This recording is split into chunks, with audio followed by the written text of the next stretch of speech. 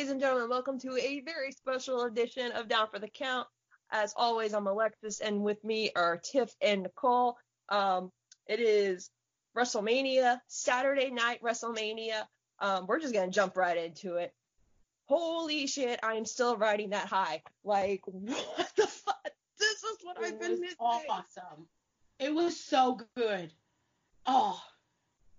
That is what we've been waiting on for the last, 3 years?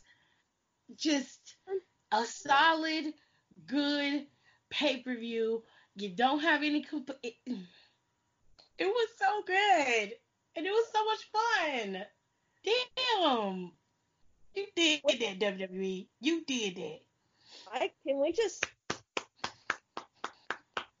Right. So, all the men, all the women, and I know we still got one more day, but I just want to give props to the men and women, whether they were wrestlers, producers, camera dudes, whatever. They fucking did that.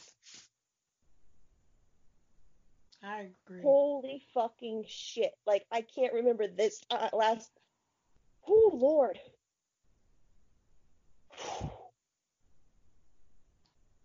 Listen, it was like it was like WrestleMania. They did have some sleeper matches that, you know, they were kind of like the palate cleanser for everybody. But oh my god, let's just the Boneyard match, the Shayna Becky match, the women's tag match, the Bryan and Sami Zayn. Oh my god. Fucking A. Like, that's the grade. Fucking A. Like, oh my god. Nicole, what did you think? So, well, I was watching it. I'm going to like rewatch some of it because I was in.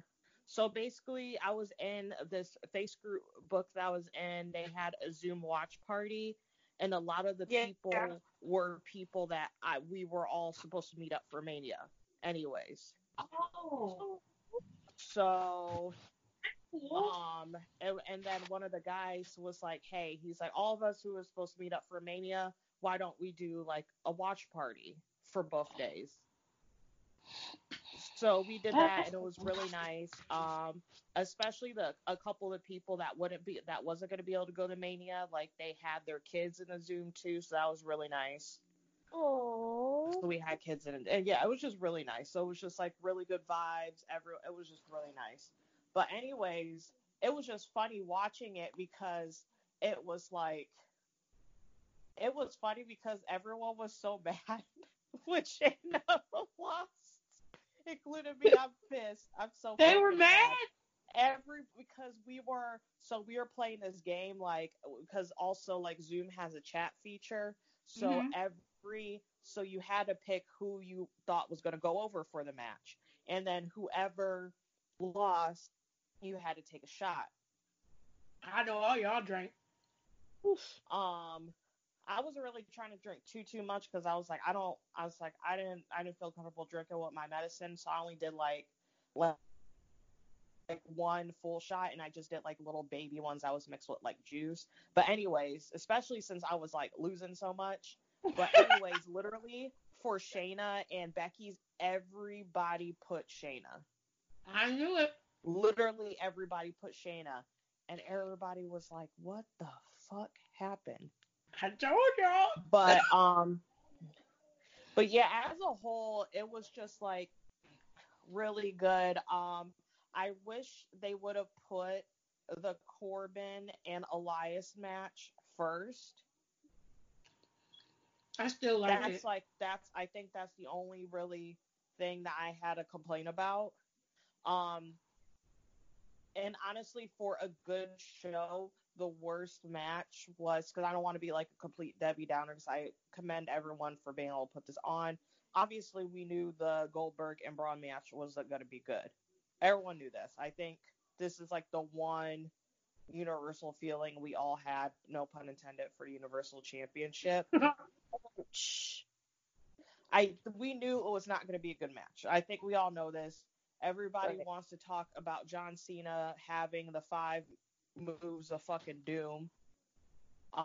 Jesus. At least he has 5. Goldberg has maybe 2. Wow. Yeah.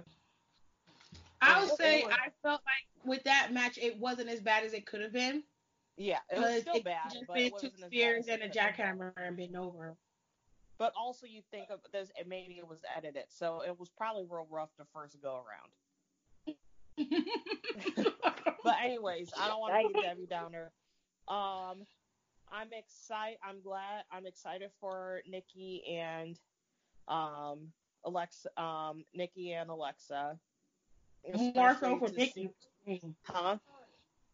More so for Nikki. Yeah, Nikki worked her ass off again. They need to let Alexa do what she does because she's good. And I know they're concerned because her like Daniel Bryan, their heads are pretty soft. But Alexa has really improved. Let her show more of her worth. I think that's what's making me frustrated. Yeah. Because we know she's capable now. We're at the point we know that she's capable. Let her show her capabilities. Yeah, let her snap. Let her snap. Yeah, let her snap because she can now. I wouldn't say this a year ago, but if she can fucking snap down, let her go. Let her pop off. Facts. Y'all keep sleeping on Nikki Cross, and I'm telling y'all, she was a beast in NXT. And like I don't know what they need to do with her, but now they're just like, you know what? She showed up, and I think they're gonna be like, let her run loose, let her do stuff.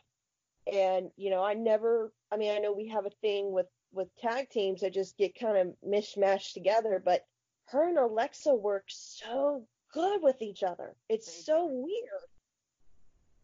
Yeah. And like, I'm not even mad that the Kabuki Warriors lost. I wasn't mad either. I'm kind of glad they did.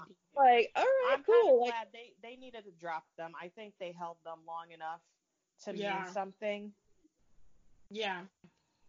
And I think it's time for Kairi and Asuka to do their own thing. Yeah.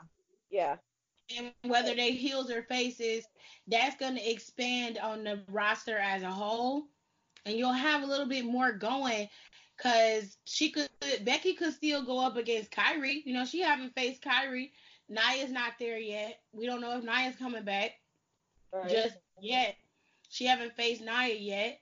And then, you got that looming cloud of Ronda Rousey possibly coming back. So you got a whole thing going where it's a bunch of possibilities here.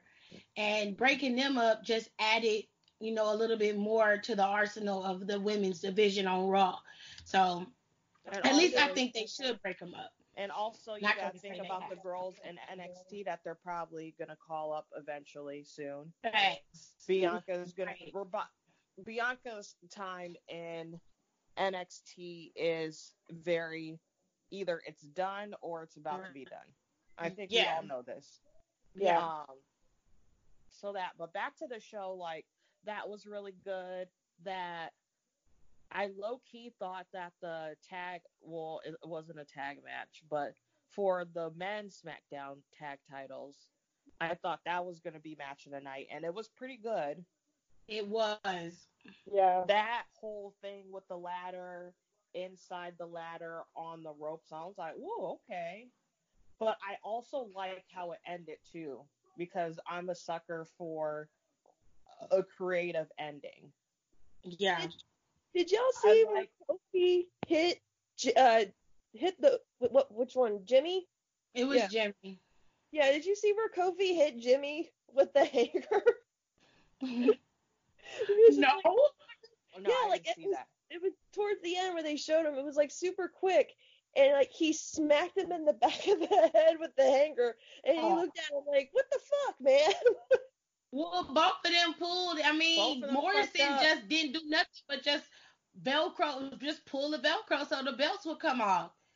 Because they all took it down. I was like, since Jimmy unclipped it, the bell should have rang, he should have won. But because he had a belt in his hand. Because that's how Asuka won the SmackDown belt. Right. They got to get their... Or was it the tag belts? She won, I think it was the SmackDown belt. Yes, it was at TLC. Because that's how Asuka won the belt. She just unclipped and she just held the hanger. Right. But I think them bitches were basically dead on the floor. It didn't matter. But, yeah. But I don't know. I really liked that ending. I thought it was creative, and I'm glad that they let Morrison retain for a little bit longer, because I thought that would have been, no offense to Usos or New Day. Obviously, everyone knows I love both of them, but John coming back, he don't need to lose at Mania. Like, but, okay. Also, I want him and Miz to break up soon, so he can get the IC title. So okay, Morrison can get the IC title. But again, obviously, Sami Zayn needs to wrestle more, because I think people forget how good Sami Zayn was in a ring. Right. And tonight was a good reminder. If Daniel Bryan didn't win, I figured this is when he was gonna take himself down to part-time. Yeah. If he didn't win tonight, I was like, okay, he's gonna take himself down, which I'm happy for him. He's earned it. If anybody on SmackDown has earned making themselves a part-timer, it's Daniel. Daniel. Yeah. So I'm happy for him in that aspect. Can I just state an unpopular opinion real quick? I don't. They've really just dropped the ball with fucking Morrison. Like, as soon as he comes back, they build up. He's been gone for 15 years from the WWE. He's out, making a name for himself, whatever. And then it's like they just push him back together with the Miz, and I'm like, well, hold up, like. Everyone's happy about him being back together. But I think it was okay to put. I don't have a problem with them putting Miz and Morrison together, but I understand where you're coming from. I just kind of felt like at the time when he came in, it would have been a little disingenuous to just put him in and then start. Like, where was he gonna start? Like, the idea of it with Morrison, they flipped on us, because they could have very easily put him in as a face. You know what I'm saying? And he could have started out against Sami Zayn and them and Cesaro or whatever. But they flipped it, and they had Miz turn, and then they had him roll with him, and they revived their tag team. I honestly think that was a smart choice, because the tag team division, as great as it is also getting very stale, and they haven't yet given Heavy Machinery the keys to the kingdom yet.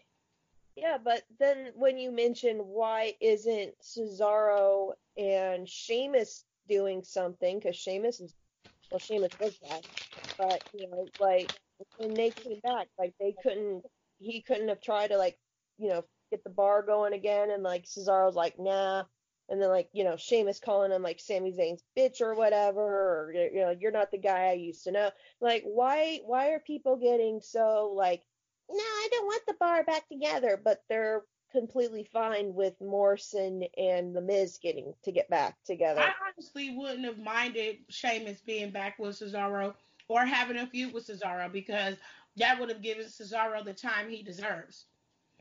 And it also would have given Sheamus time. I honestly don't have a problem with either scenario, but I do get what you're saying. And like, what's good for the goose is good for the gander. If you're going to be mad about possibly reuniting the bar, then you should be mad about Morrison and Miz. But the difference is between them. Morrison and Miz haven't been together in years.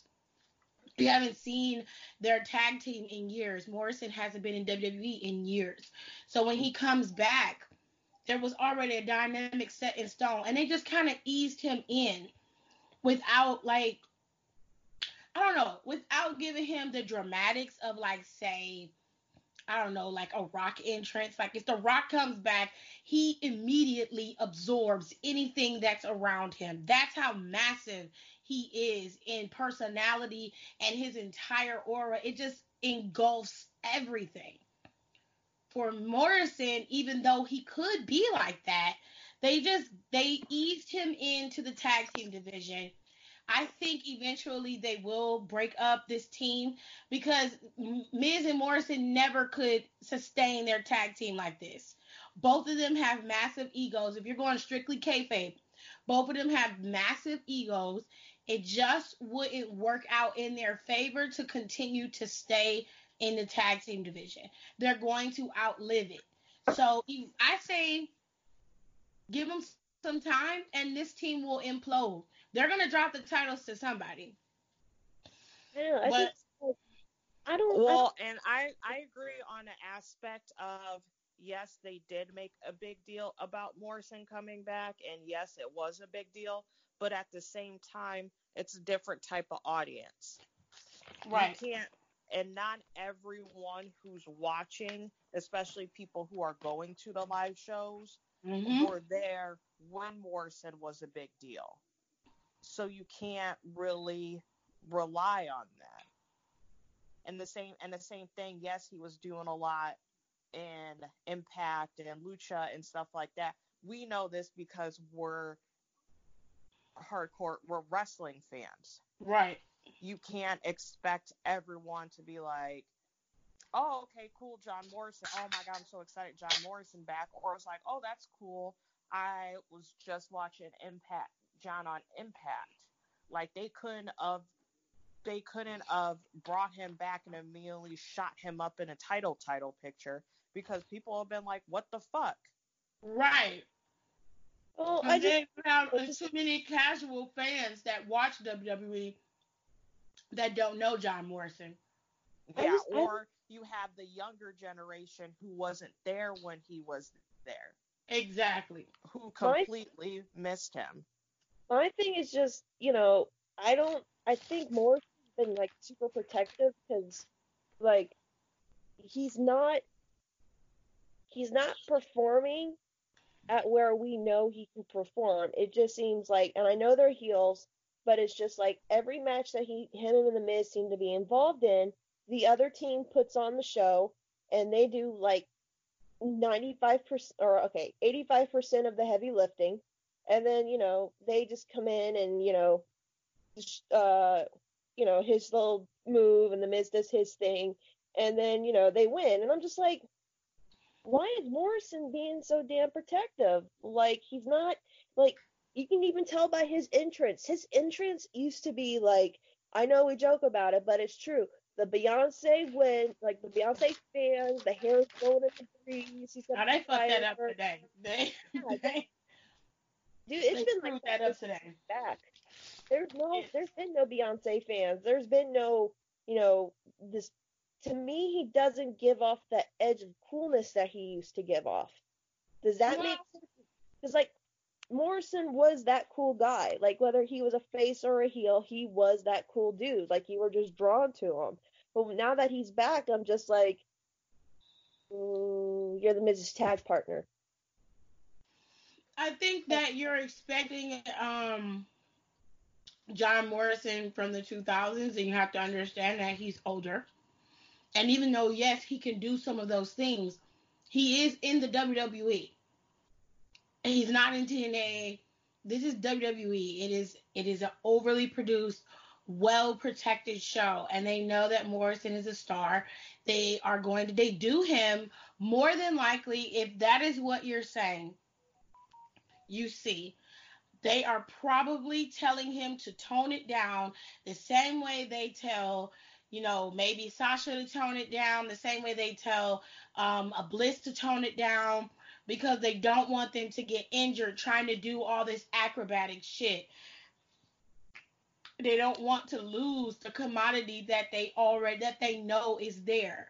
So that's the only way I can explain it, is that he's older and they probably told him to hold back a little. And then also you think about, he's not going to wrestle like he's not going to keep wrestling like how he was. And that's what people complain about Shinsuke. People Yeah. have the same complaint about Shinsuke. And you're thinking, and even with AJ at Yeah. times, because AJ doesn't do all the crazy shit that he did. You have to realize these guys are in their late 30s, 40s. Correct. They have families. They want, especially John, like John wants to do so much stuff that they're not going to wrestle like they did when they don't have to.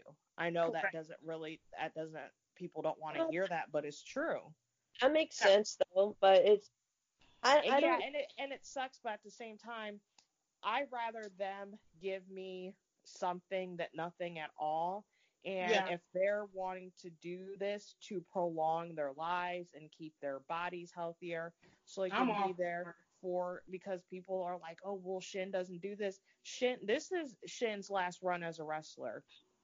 Yeah. He just wants to come, look cute, get a paycheck, and serve. No, and I'm dead serious. That's no shade to Shinsuke either. I mean, and the same thing with AJ. AJ's cruising along, doing matches like this, having like really nice big matches every once in a while, because like he said, once his contract is done, he's done wrestling, period.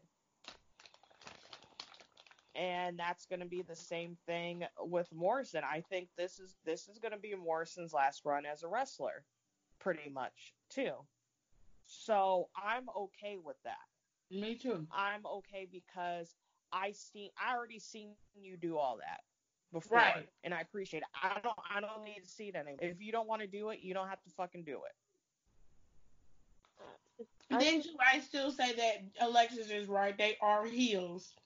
So maybe when he's a face, you'll get more out of him. So I say give it time. Yeah. I'm not, and before anyone comes at me, I'm not shitting on John Morrison, okay? I'm gonna make myself sound old and maybe gatekeeperish, but we were watching John Morrison's match way before y'all even knew what wrestling was, half of y'all. And it's just, I don't know, man. It's just like something about his return. Like, I was super hyped for it. I'm like, okay, cool, John Morrison's coming back. But then it happened, and I'm like, I don't feel let down or whatever, like people said when Sasha came back, but like, I'm not 100% thrilled about it too, if that makes sense. I think it's going to be better in the long run. I think this is short term. It's okay. It's not horrible, but it's okay. I think this is going to be more beneficial in the long run, and I rather have that more than someone have like this dumb flash in the pan comeback, and then they really don't do much. And like, I'm not coming for Sasha. I love Sasha Banks, but that's like an example. Like, Sasha came back hot, like, and then burned out quickly, and then it just fizzled out. And you're just like, what's going on with Sasha? And then there isn't really anything to do with her long term. Right. But as John Morrison, like, he came back, it was like, oh, okay, he's here again. He got a slow burn. Yeah. And I rather have a slow burn than someone just come in and I don't even really care about what they're doing no more. Like, you don't want to be like a Ricochet. Yes, that's another good example. Right, Ricochet came in and everybody was on Ricochet's team, and now people are like, they don't want to see that. And here's the thing, not to get off topic of WrestleMania, but we can go back to that in a minute. But what I'm finding and what I see a lot of is people are like, well, where's the story? Where is the character development? Where is the building? My thing is this: there are multiple levels to wrestling. Not all wrestlers focus on their character building, which they should.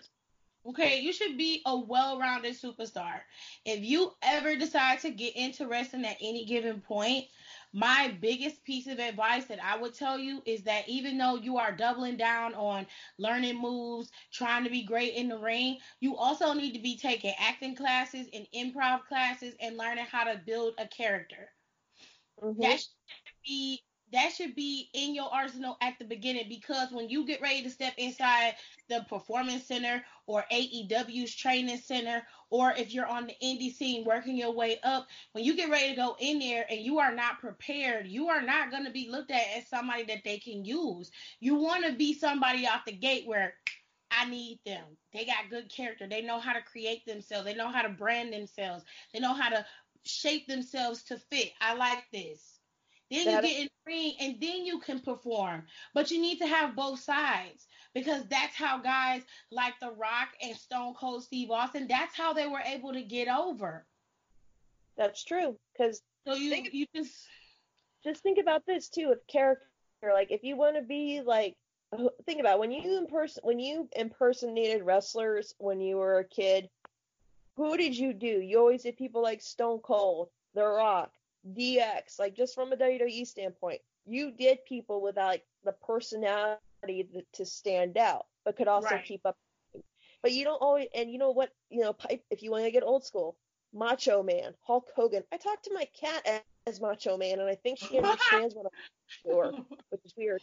But you got like Hulk Hogan, Macho Man, The Undertaker, Roddy Piper, Ultimate Warrior. You impersonated those people, whether you want to admit it or not. You did. Hell, you know what? I'm 34 years old, and when I'm in the shower, I still pretend I'm Triple H and because you just have, because it's just something that sticks with you, and even if you don't want to be like the very loud, charismatic guys, like whatever, you look at like guys like, I want to say Dean Malenko. He comes out, he's not flashy, but like, guys with like Dean Malenko, like the ones who weren't so flashy, and I like even to a point where it's like Randy Orton. Randy Orton comes out, yes, he's very egotistical and bravado, but like his current incarnation, what he's doing now, he doesn't come out. It's not very grandioso. Like him and Dean Malenko come out, they're intimidating as hell because Malenko don't look like much, but this man knows 1,000 ways to hurt you in alphabetical order, and he carried himself like that. He wasn't all Mr. Fireworks and whatever, but he just carried himself with that aura. They called him the Iceman, for fuck's sake, because he had no emotion. But that was his character, though. And he had a character. I could buy into it. I can't say that for Ricochet. Ricochet's just a guy who can flip and sometimes wrestle in the ring, which occasionally the flips and tricks are cool. After a while, you have to be able to entertain, and that's where the issue is coming in. Like, I feel bad for guys like Cedric and Ricochet, but I've come to understand why. But I just believe that they really haven't given Cedric a chance to be able to have a personality, to be able to showcase what he's capable of. Like, he had a little bit of a back and forth with Fox and Noam Dar, and it worked on 205 Live. Then he puts on great matches. He can wrestle and do all the acrobatic stuff too. I like Cedric, so I want to see him. I can do without Ricochet, and I hate to say that, and it's no disrespect to Rick, but I can do without Ricochet. And I find now, I knew that this was coming, but I was waiting. A couple years ago, because I've only been on Instagram for a year or so, but a couple years ago, when I was starting the page and was getting traction, everybody was more on the side of the guys like Will Ospreay, like Ricochet. That's what they're requesting. That's what they're asking for. Now you see that there is a change in the tide again. They want stories. They want characters. They want to be invested. And it's like, this is why people feel like wrestling fans are wishy-washy and fickle. Because you flip so quickly. It doesn't take much for you to change with the wind. You're like a leaf. Every time the wind blows, you're over here. When the wind blows to the right, you're over there. You can't never be settled. And that is a problem for me, because I feel like when you finally get something good, like today, finally, WrestleMania was solid this week. I didn't have no issues with what we saw. I didn't go into it with any expectations, and I'm glad I didn't, because it allows you to be able to watch it without prejudging it. And it was fun. Especially Taker and AJ Styles match. That shit was fun. It was fun to watch. That was probably the Taker AJ segment was better than anything they could have done in front of a live audience. And that is a hill I will fucking volunteer to die on. But prove me wrong. If they had people there, if they legit had fucking people there, it would have just been a normal. I think this is a good lesson for WWE that they should have a match like this every once in a while. That is not at the stadium. Just fucking play it. Yep. I think they learned. I think they're seeing like how over this is. They're gonna be like, okay, this is something that we can do. Not all the fucking time. Don't do it all the time. Right. Every once in a while, like something like this. Like all of the big four, you get one of these kind of produced matches. Or you know what? It really would be cute if they brought back Halloween Havoc. Yeah. And literally did shit like this. Actually have like two like ring matches, but do most of them like this. I was more entertained by like that than anything they could have done live. Like they could have brought back the old Buried Alive match, and I would have just been like, Grandpa Taker and crazy homophobic uncle are going back again. It's like Thanksgiving all over again, you know? Oh, come on, Alexis. Do that. But no, it was like I was watching it and I'm like, because just the atmosphere. I know we're skipping over, but like it's just the atmosphere. Because y'all know I love Undertaker. I sit here, I give him shit. I call him Grandpa Taker. Grandpa Taker's cranky. Where's his beer? You know, like I do, like I'll do it. But y'all know I love the Undertaker. Undertaker is my favorite character. Like it's just his. Everything he did, and like the way they came out with like the headstones, it's in the cemetery at first, like it's a cemetery, and they have the headstones, and then you know how they have the hearse, and you're thinking like, oh shit, like Taker's coming back in a hearse, and like AJ comes out of like the fucking casket, which you could not pay me enough to be in there. I don't give a fuck how long it'll be. Like I don't care if you tell me it's like 15 seconds. No, I couldn't do it. I would not. Oh yeah, I don't play. I don't fuck around with no casket. That's all. You don't do that shit. No, like I don't mind it for decoration, but if you ever tell me getting a real one, I'd be like, how much you paying me? I better not even. I couldn't know that for dead. Like that's the only two options I have. And so like he comes out, and then like the royalty-free Metallica sounding band when he pulls up on the motorcycle, I was just like, okay, comfy Taker. And then like when you see the back and it's the old school Taker symbol, that I don't care who you are, you drew that shit on every single notebook you had back in the day. Yeah, it was dope. You saw him get off the motorcycle, and it's like the ultimate mashup of Taker, because there's like the American Badass Taker, there's Corporate Ministry Taker, there's old school Taker, there's Phantom of the Opera Taker, and you're just like, if you look really hard, there's like different bits and pieces from like his whole career. And I was like, oh, like again, it was like what, Mania 2 years ago when he came back like as the Phenom.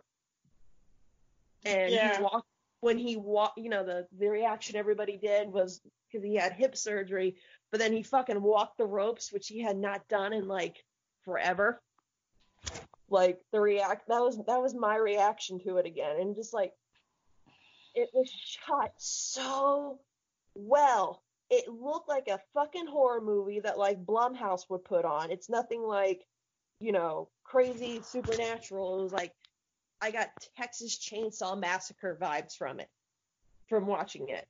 because I'm like, this is a movie I would go pay to see money and get the shit scared out of me, but I want the undead biker to win. Like, it was so good. And then like the ending where he buries AJ and you see the eyes roll in the back of the head. And the fucking camera zooms down and there's the prosthetic hand sticking out of the fucking. That hand sticking out took me out. That hand took me out, yo. I'm like, what the fuck is this? But it was done so well. I have to rant about this because it's starting to make me mad. Oh god.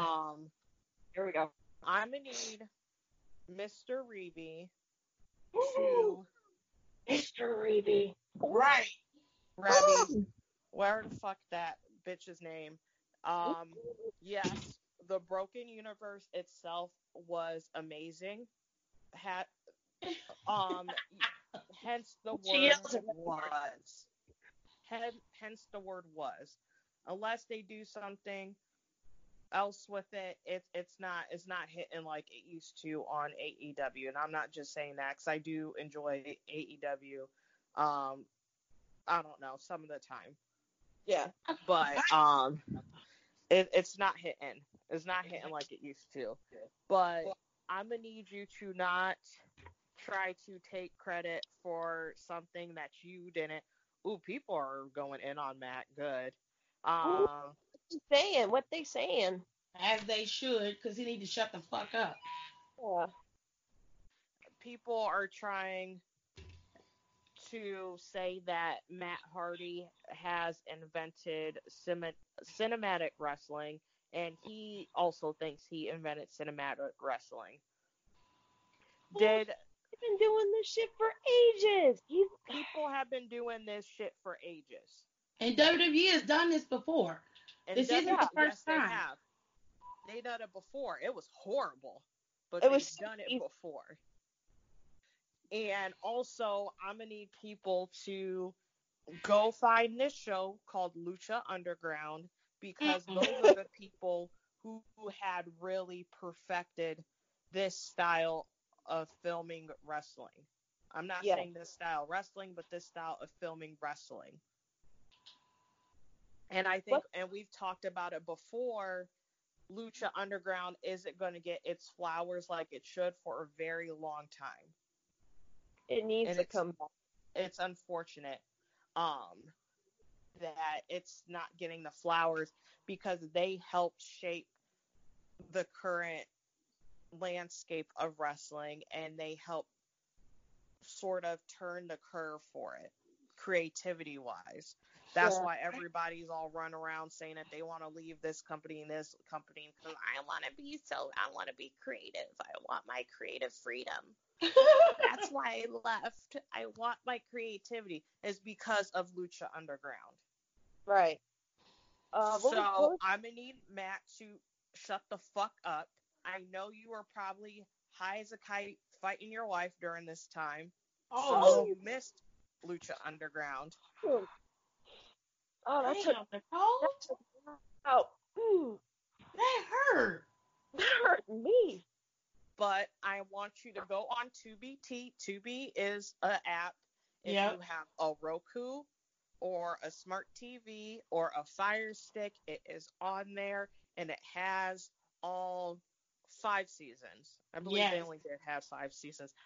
And if we really want to get into it, another wrestling promotion that I don't know if they're still there or not, but no, they're still there because they like the tweet I sent out. Riptide Wrestling.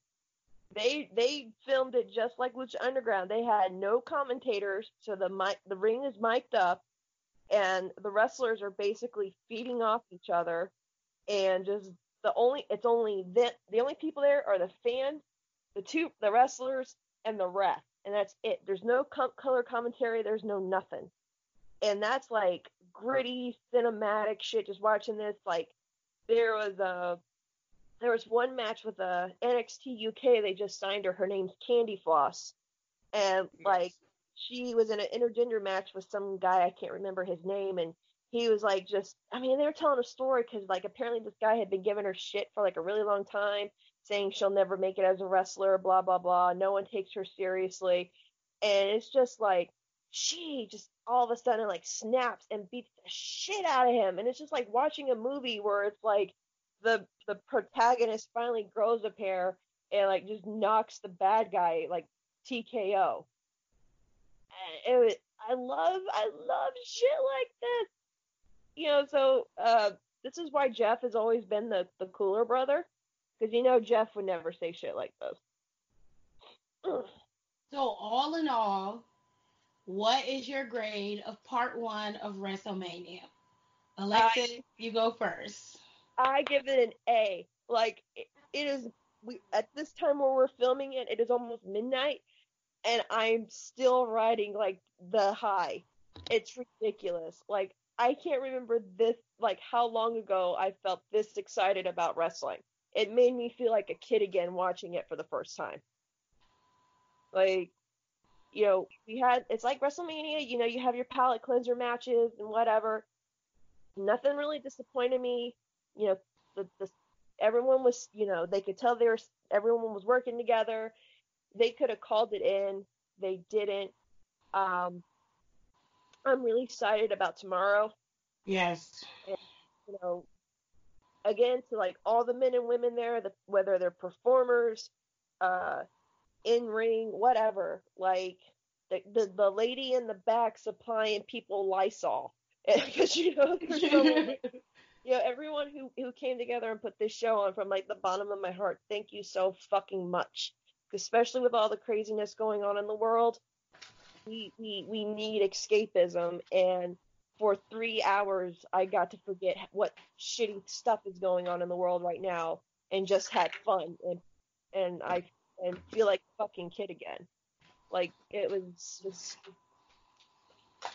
just so fucking cool. And now if Drew loses tomorrow, I'm gonna be super fucking pissed. And that's facts. And that's facts. That goes without saying, I think. So, I mean, even, like, the ladder match was great. The fucking Kevin jumping off the fucking WrestleMania, pulling a Mick Foley and nearly dying for us. That was crazy. I just, damn it, I'm just gonna go watch Lucha Underground now. No, first I'm gonna go rewatch the Boneyard match, and then I'm gonna go watch Lucha Underground and probably get blocked by Matt Hardy. So we'll see what happens. Oh no, I'm hoping. It wasn't mean, but I just tweeted that I hope everyone knows that Matt Hardy did not invent cinematic wrestling. And with that hoopla from SpongeBob, we'll just watch it. That pissed me off. Also, another thing, I know Tiff really does not agree with this. I thought Seth's gear was fucking fire. I hated it. I loved it. No, him and his altar boy cryo robe need to get the fuck on somewhere. No. It was more of a cardinal robe. The reason I know this because I'm low-key technically Catholic. Technically. And I did go to Catholic school for many years. So it was more of a cardinal and a pope robe. I hate it. It looked like he stole it from Andrade. It was the cut. I wish he used a red collar. I wish the details were a different color besides black, because I was like, I love this, but it's very Andrade like, and I think if he at least changed the color for it, but also Seth is very monochromatic and he literally only wears 4 different colors, if that. Black, white, gold. Yes, and gray. So yep. I'm really not surprised by that choice, but I fucking love that gear. I'm going to wear that cosplay when I go to a brunch at Mania next year. I don't give a fuck how hot it is. With a hat. It's going to be amazing. I can't wait. I'm so excited. I hate her for this. I hate her for that. I'm so excited. It's going to look so good. I hate her. Every minute of it. I thought he wasn't allowed to wear white after the white Power Ranger. You know what's real fucked up? Because when I was in the Zoom, we were talking about, we're like, oh, what kind of gear do you think Seth wears? Because he always has pretty good Mania gear. And someone was like, oh, I hope he brings back that white gear. And I was like, I remember, and he said it before, Vince hated that gear for some reason. I love his white gear. I'm not gonna lie, I think he looks great in the white gear. Yeah, but for some reason, Vince hated it.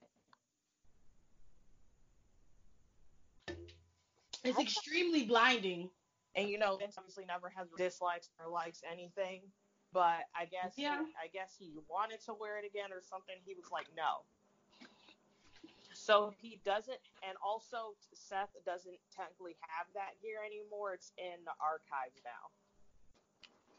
Bullshit. How the fuck they gonna take his gear and put it? That's trash. Well, no, he gave it to archives because I guess he was kind of like, if I can't wear it anymore. WWE also needs to make a museum by now. I think that's.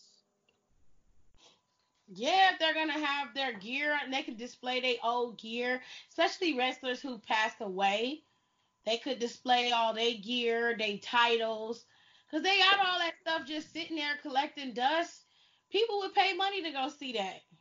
Oh shit! And if they're paying, and honestly, if they're paying a fucking whole ass curator from the fucking who used to work at the Smithsonian, make him do his job. Yeah. Yeah, like let him like help build a museum. I know they like having the boots in the foyer because the boots are like when you first walk into the offices or something like that, like Andre's boots or something, like it's very accessible or whatever, which is nice. But in the work every day and getting to see Andre the Giant boots. I just responded to Matt's tweet because I said, wrestling has been doing this kind of stuff forever. Please don't turn into your wife and be bitter over every other thing. Oh, child. Because he's going off and people are not having it. Like this one guy, what is it? Let me find it. It says, you legit dodged the response. Doesn't Matt Hardy teleport? Yes, he does. Taker did. So does Taker. Doesn't Matt Hardy sacrifice by deleting them? Yes, he does. So does Taker. Doesn't Matt Hardy light things on fire? Like he does. From Taker. Like, please. Oh. It sounded to me like Matt Hardy mad because he couldn't do what he wanted to do, and they put this great match on and he wasn't a part of it. But you're in AEW now, and you said it yourself. You have creative freedom there, so use your chops, bitch. Shitty, because I can guarantee you they have no one there as talented, because the guy who helped him come up with the Ultimate Deletion is at WWE, and I guess he was one of the people who helped put this together. And I'm hoping, gosh, what is his name? The guy who worked at Lucha Underground also is there, and I'm hoping that he also had some hand in it, which I'm assuming he probably did. Yeah. Unless he did the, we have to wait and see how the Firefly Funhouse match looks. Yeah. Because they might have had the thing where, okay, the Ultimate Deletion guy, you spearhead the Boneyard match, and then have the guy who did Lucha Underground, you spearhead the Firefly Funhouse match, which I think makes more sense because Bray and Cena are more actors. Right. I don't like it, man. WWE trying to get a fucking Emmy And they this year. I think this Firefly Funhouse match is gonna be fucking dope. That's what I was saying. I cannot wait. I just don't know. I don't see why. I mean, okay, like, WWE's done this forever.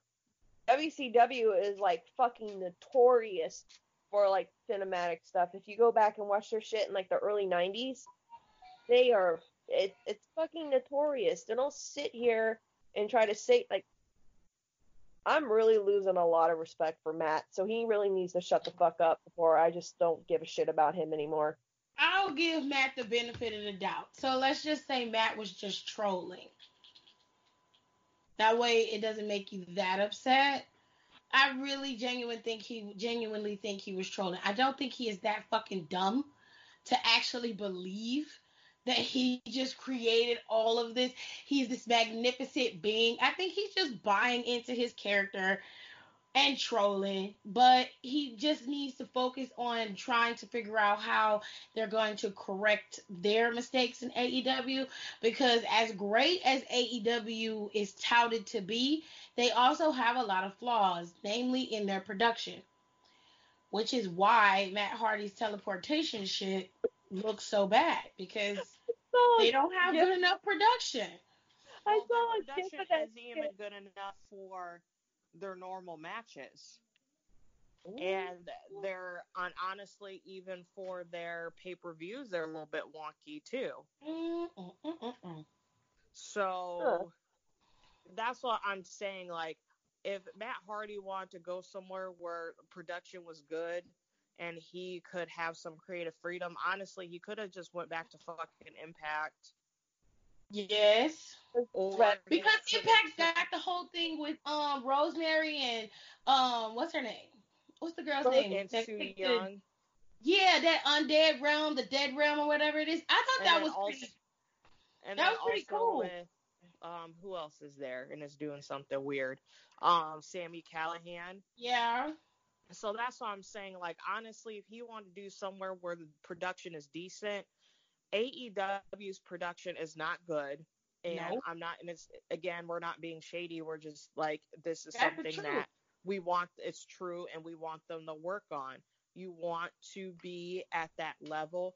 That is something that you really need to work on.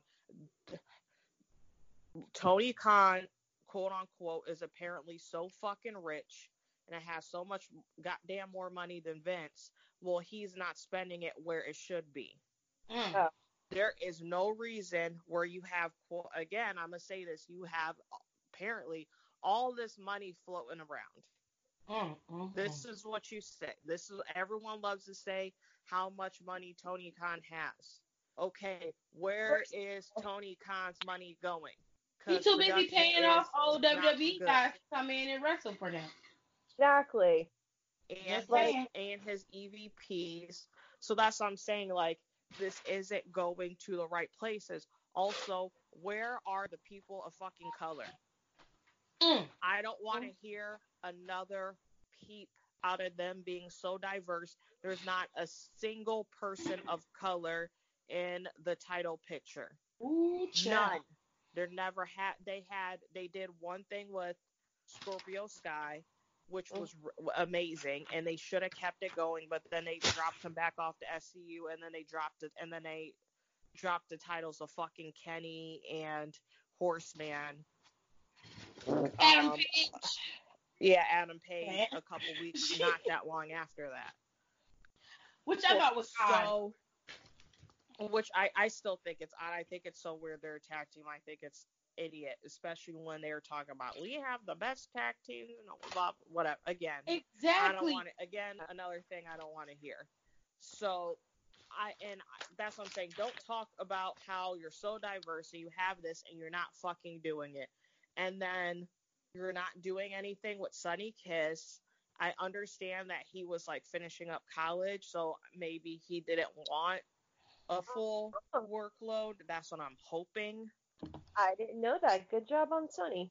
Yeah, he was in school, so that's why when people were like, "Where's Sonny?" and I was like, I keep forgetting he's like finishing college. So I'm not. So hopefully that's why they weren't doing as much with him. The only people of color that you kind of have in the forefront are with Jericho or with Jericho's groups, and they're basically lackeys. Santana and Ortiz barely talk. They're just behind Jericho. Yep. And then you have Sammy Guevara, which is, no offense, he's very white passing. Yeah. So it's like, where's Private Party at? Like, literally, where's Private Party? Probably in the back getting Why are so if they should do something with SCU. There's not a lot of black people or just people of color, period, in AEW, so that's very hard to like, because you're sitting there trying to figure out who else is there that's a person of color. That's the problem. Exactly, but then you want to talk about how diverse you are, but I have to think very hard, and then they're the first, and those group of people and those AEW stands, not fans, because there are AEW fans who are just fans of wrestling and know, okay, like, I might not be a fan of WWE, but I'm not just gonna, like, dislike weird. I'm not gonna be a weirdo about it. Like, right. They're not some AEW shill who basically who, I don't know, just I can't stand those people. Just like I can't stand hardcore WWE fans who can't see beyond reason. I give everyone an equal amount of smoke before anyone tries to say something. I really do. But anyways, yeah, it's just they don't understand. I don't want them to come out and act like they're doing like they're so different. They're not. Your company is still ran by a billionaire who's probably Republican because they can keep their tax dollars. Oh, I'll just say this and I don't care. And again, like people say, like, and I had this argument. People were coming at me when people were talking about, oh, well, I was like, Tony Khan is a billionaire. People who are billionaires, low key, aren't good people, low key. Oh. And I don't care what all dumbass fucking charities you do. And then honestly, and during this entire pandemic, I think people really realize that as a whole. Millionaires, okay, but people who are legit billionaires, they are not good people. Because they could have easily bought and donated these masks and all this stuff to these hospitals. Like, what are y'all doing? Y'all could write this shit off on your taxes. And yeah, and this is just like, and them like not contributing to society as a whole. Facts. Bill Gates is the only one I give him a little bit of leeway, and I mean little. I give him maybe an inch.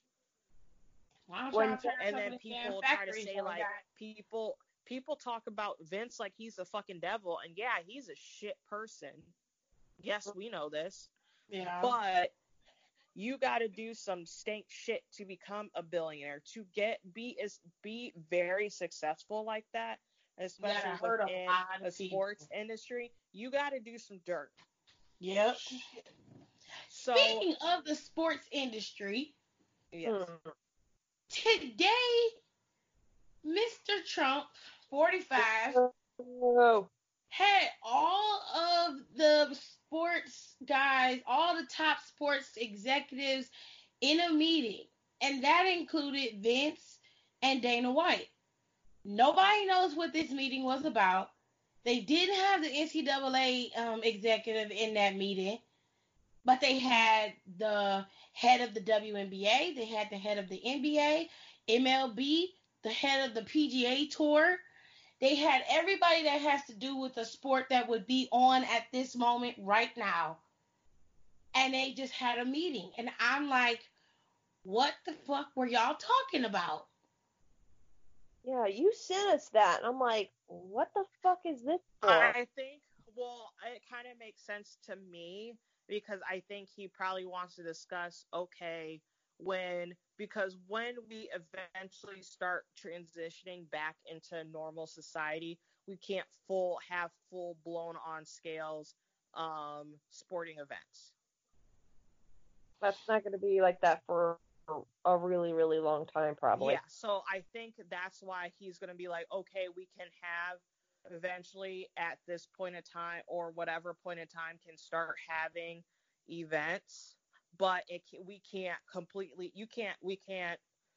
So I'll use the Gundarena. It's not the Gundarena. The Q. I don't know what the new name it is. I'll say Progressive Field. It's the That Rock name I don't think has Fieldhouse. changed. Or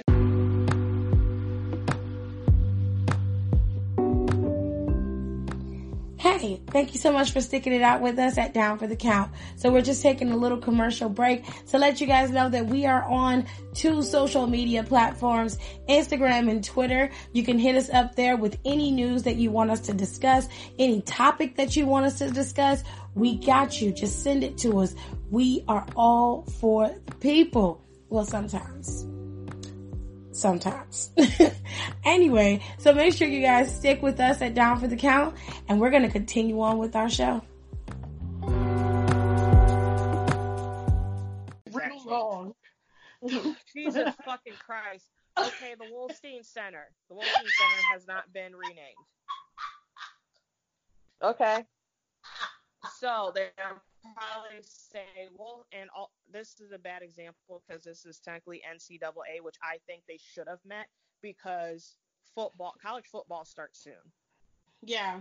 So I don't understand why the president of the NCAA was there. I found that very, very, very strange. Or that might be something, or that might fall under Betsy, since that's considered is for school, so it might be considered part of the education realm. But Lord knows she doesn't do her job anyways. So again, I'm not gonna go there. This isn't a political podcast. Yeah, but fuck her. Fuck her. But fuck her. She's fucking terrible. Period. But anyways, I think it's to discuss. Okay, you can start having events with people, but you can only sell, let's say, 30% of the stadium, depending on what kind of building it is. So say I'm going to use the Q, for example, even though it's not the Q anymore. I think the Q, I want to say at least fits at least 10,000 people, maybe. 20,000. 20,000 people. Okay, so you can max capacity for a wrestling event. We take that down to 15 because of the way the ring and shit is set up. Yeah. So be like, all right, you can have 800 to 1,000 people in here. Okay, so you're saying you think he had the meeting to tell them to ease back into the live event and not just go full stream. Which is smart, which we need to do. I think that's what they're going to do.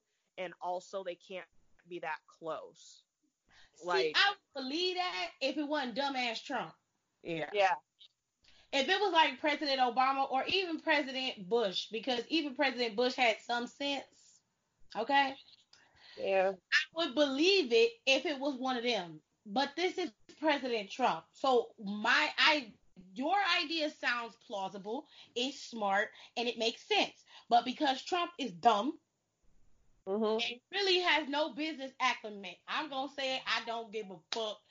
I know for a fact that he don't. Because he don't own. Why are you fighting right on my leg? Get down. I just know that is not what that call was about. I am 100% sure that he was talking about boosting the morality of American people by putting on these live events for these sports shows. I'm almost 100% sure of that. Because he is desperate to reopen the country, despite the fact that the coronavirus has not slowed down. And he just wants to get everything rolling and get it popping again. Because people are desperate to leave their homes. The moment they say it's safe for you to go out, shit is going to rock. And I mean, restaurants ain't going to be able to seat people. The mall going to be crowded. You're not going to be able to do shit. You're not going to get your hair done. Everybody's going to have to sit at home again because everything's crowded. Yup.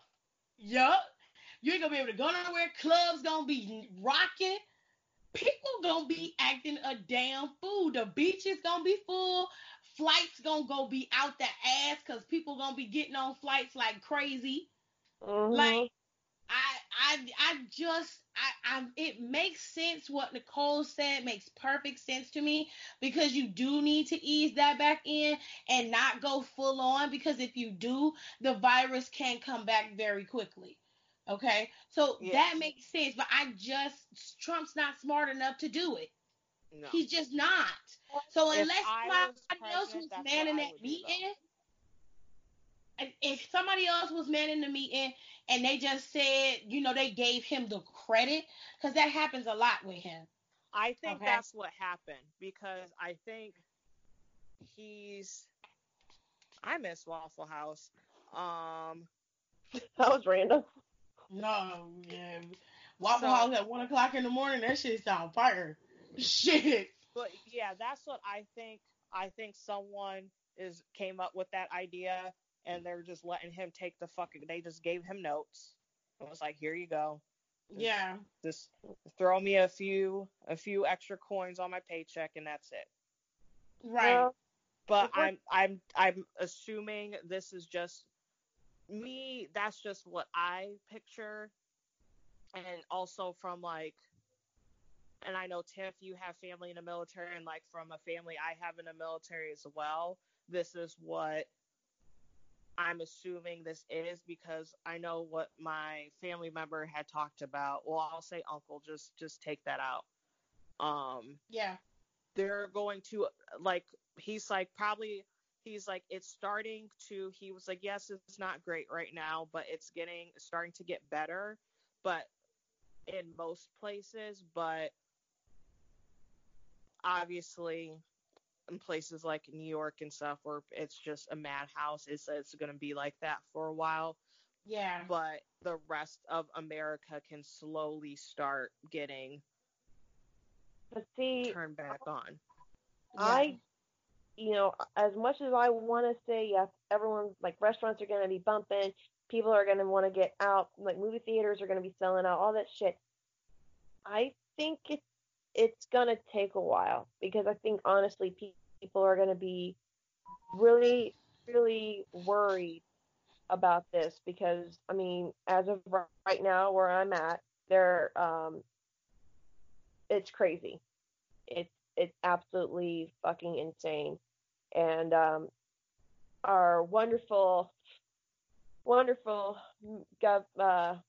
Knox County mayor has kind of made himself look like an idiot, and I'm kind of pissed off at him for it. I don't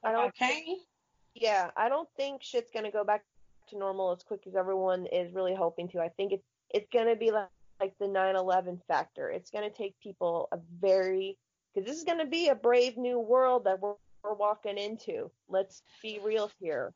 It's not gonna be. Sure. I believe that 100%. It's not going to be the same as it was, in January when we were all riding high and what's a coronavirus,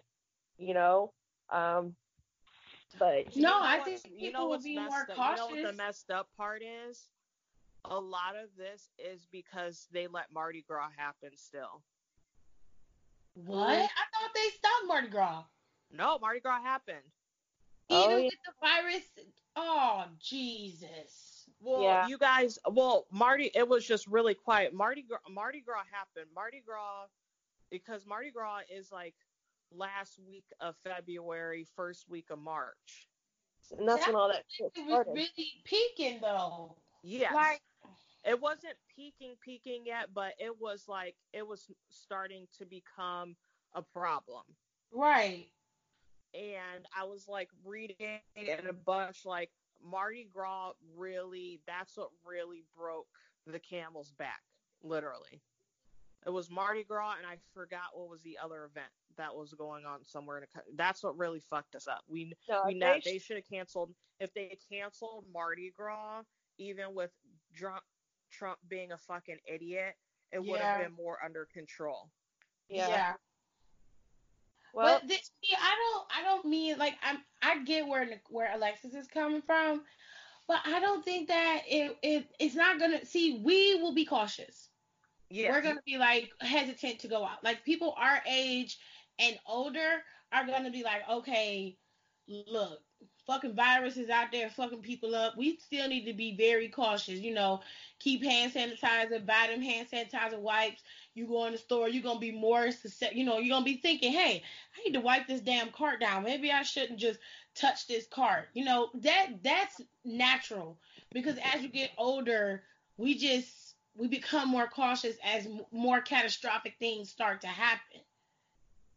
I won't say that for the younger generation. They're going to throw caution to the wind. They're going to do what the fuck they want to do. You're going to see. It's not going to be us that's going to be running out and doing what we want to do. It's going to be them.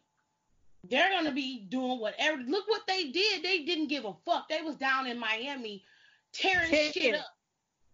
Fuck yeah, that really tearing shit up in Miami on the beach, talking about fuck Corona. It's my birthday. I'ma do what I want to do. I'm like, Corona ain't worried about your motherfucking birthday. That hoe taking lives, bitch. She don't give a damn about your birthday. That greasy bitch don't care about your birthday. All she want is them lungs. She gonna take your ass out of here. You need to be more concerned about seeing your next birthday, not celebrating the one you got. Yeah, that's gonna be the problem. It's the ones who come up after us, the generation after us. I think certain areas are gonna be a disaster like where I live at. No offense to like people. I live in a very like, how to describe this? Like, it's a very blue collar. Yeah. So it's a lot of people getting drinks, it's a very like happy hour, very going out on a Saturday night, going to the casino, going downtown to a nice restaurant, especially when there's a walleye game or a mud hens game, then it's popping downtown. And they're starting to become like, they're starting to have like a lot of concerts again and shit like that. It's popping. So I think where I live at is going to be a fucking shit show. Is going to be a shit show because everyone's going to be able to go out again. Yep. And be able to go to games, and it's just going to be overrun, and it's going to be a disaster. Especially if it's calmed down by like June, mid-June, early July. Yeah. Oh, hell no. It's a hell no. And if you think about, or if you think about, and also you think about, that's when Pride is. Yep. It's especially, the gays can come back out again. The gays can go to brunch again, and especially in Columbus, since they missed all of that Arnold revenue. Mm-hmm. If they come, even though I forgot, when are the dates? Columbus's Pride is in June. Yeah, okay. Especially if they come within a decent time to have it on the scheduled dates, or even like a week or two after, it's a wrap. It's gonna be insane. Mm-hmm. Yep. But Daryl go to New Jersey because Bouncing Souls are playing, and that's in like mid-June, early July, one of the 2 months to start with a J. And you would think like, oh, going to New Jersey, not a problem. But now I'm thinking about like, if this shit like not peters off completely, but like gets lowered, people are just gonna jump on a plane and fucking go anywhere. I'm telling you. They're gonna fly to Oklahoma just because they can. Facts. And then the airline's finna be gouging people's dicks. They finna be up y'all ass with no Vaseline, because Tiffany don't fly. So everybody who wants to go to Mania, I'm low key. I think once I start getting my paychecks back in, hopefully they start sending them out soon. I'm going to buy my Mania now as soon as possible, because there's still decent price flights. They're not going to cancel it because it's so far out. Because as soon as everything's a go, that my trip that, let's say I pay $200 for these tickets, if that, is going to be $1,000+ plus. Yes. They got till September to get this shit figured out, because she want to go to Riot Fest. She right. And I'm trying to go to Pride. I haven't gone to Pride, and I went one day last year, but I worked that day and I was tired and I didn't care after a while. I want to go to a Pride this year. So I was gonna go out with my husband for our anniversary, but I honestly don't think they're gonna have it together by June. I just want to go to Target and window shop. I know that sounds like such a white girl thing, but I just want to go to Target and You look don't around. want to go in. You want to go in Target. I don't want to have to, like, okay, so I went to Walmart today. It took me damn near 30 minutes just to get through the line. And while I'm there, because I got the bandana wrapped around my face. It sucked, but guess what? Suck it up, Alexis. You have to do it anyway. You know, I was just trying to get through there. People were like crowding the aisles. I was just trying to get some nacho cheese. I'm like, will you please fucking move? And, I'm going there and I catch myself because, you walk through Walmart, you're just like, while I'm here, because I needed some deodorant. And then I'm like, while I'm here, there's the makeup section right there. And you catch yourself going into the makeup section and just like looking around and you're like, what the fuck am I here for? Like, and you get out because you realize what you need to do. But it's like sometimes you just need to do that. Like you just go to Marshall's or you go to Ross and you just look at shit. But it's like I just want to go to Walmart and not have to like deal with like people, even though they're like, please stand 6 feet away, that this old ass man kept hitting my cart with his, and I told him to back up like 5 fucking times, and then like he kept doing it because he thought it was funny, and I looked at him and I said, if you fucking do it again, I'm gonna sneeze on you. Got him to stop. I'm not proud of it, but fuck, I had to do it. But speaking of idiots in power, because now this is kind of turning me off, this is from the Knoxville News. It says Knoxville County Mayor Glenn Jacobs says Tennessee governor's stay-at-home order goes too far. You guys ready for this? I heard about that, and I was like, what is wrong with him? So here's what it says. Knox County Mayor Glenn Jacobs, a.k.a. for all you Marks, Kane, said Thursday afternoon the county will comply with Governor Bill Lee's new stay-at-home executive order, but warned it will stress the limits of democracy. Quote, I apply the governor for following through with his convictions and fulfilling his duty to protect the people of Tennessee according to his judgment, Jacob said in a Facebook Live video. However, I cannot applaud any government monitoring the movements of its people and mandating virtually everything we are allowed to do. I understand this is a crisis, but an economic crisis also looms with millions of people out of work and no way to earn a living, many of them due to mandated government shutdown. We also have a looming mental health crisis as individuals struggle with depression and feelings of hopelessness and isolation, exuberated by job loss. Some have already taken their own lives. Okay. First of all, I got a question. Okay. So let's say the country reopens, right? Mhm. And people don't have protective gear.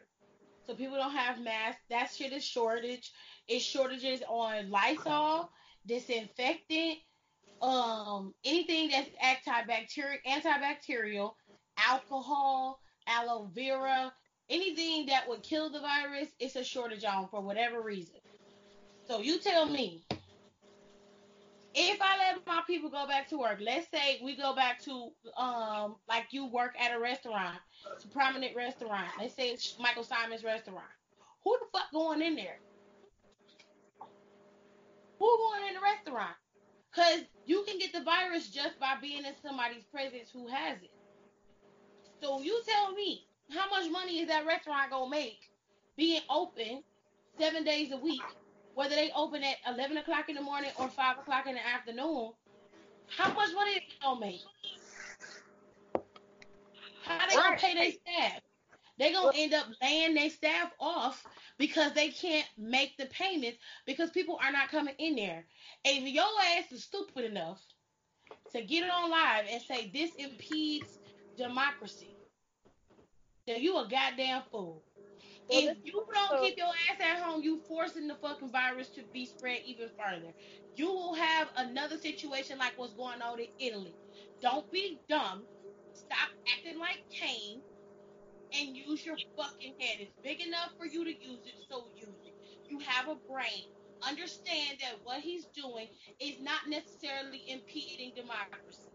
Matter of fact, it ain't. He protecting the public because it's people who dumb like you who take their ass outside and be running around here infecting people, and you could be asymptomatic, which means you don't show any symptoms.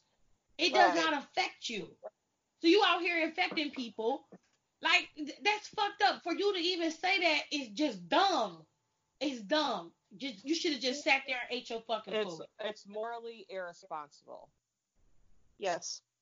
That pissed me off. Like, why would you even? Then you go on Facebook Live and say that. Then you reinforcing the rhetoric that I should be able to go out and do what I want. It's not about you going out and doing what you want. Y'all not even obeying the governor's orders. No. And I don't really like that shit. I don't really like our governor that much because he's done some bullshit things and he did move slow on stopping this shit. But like he's trying hard because like, and this is, just think about it, this is the same time where Hobby Lobby got basically a cease and desist because they try to open up their stores again because they're trying to. I'll tell you what, Hobby Lobby's still open here. And so is Joann Fabrics. But the thing is with Joann Fabrics, they made a bin with all of their old, like the scraps of the cotton that they, the cotton material that they would use to cut yarn for people who like making their own clothes. Right. They made a bin, and then they took the bin and they grabbed elastic, they grabbed thread, and they grabbed those scraps, and they put the pattern in there for you to make your own face mask. So they have face mask kits sitting up front in a big ass bin for you to take and make your own face mask. They open from 12 to 6 every day, and you can go in there and buy your face mask stuff. And then my husband told me today that when you go in the grocery store, they got plexiglass up in front of the register so that the people who are behind the register doing your transactions, if you sneeze and you don't cover your mouth, it doesn't go on them. It goes on the plexiglass.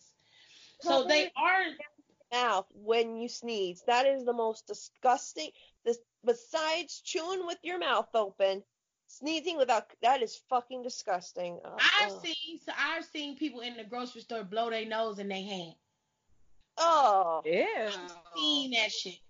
I watched the man do it and then wipe the shit on the fucking shelf and walk away. I watched him do that shit.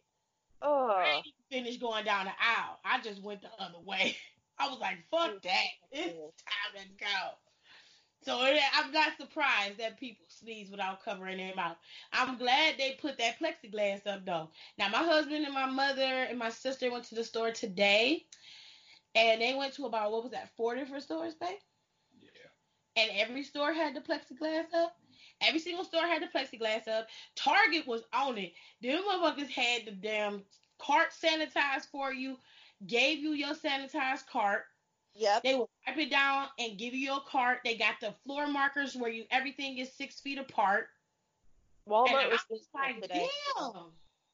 Walmart was like that. They had 2 people standing there with gloves and masks on, sanitizing the buggies as they came in, and they did it one by one. So when people came in, they asked if they needed a buggy or a basket. Or no, they did away with the basket. They asked if they needed a buggy. They had it cleaned down for them, and then they handed it to, like, they pushed it to them. I was like, damn. But they're taking the precautions. It's just like it's just irresponsible for him to say that. It's irresponsible, and he's pushing a narrative that people should just be able to do what they want to do. Yes, within reason. And you need to start being smart. It's already bad enough that people were ignoring the orders.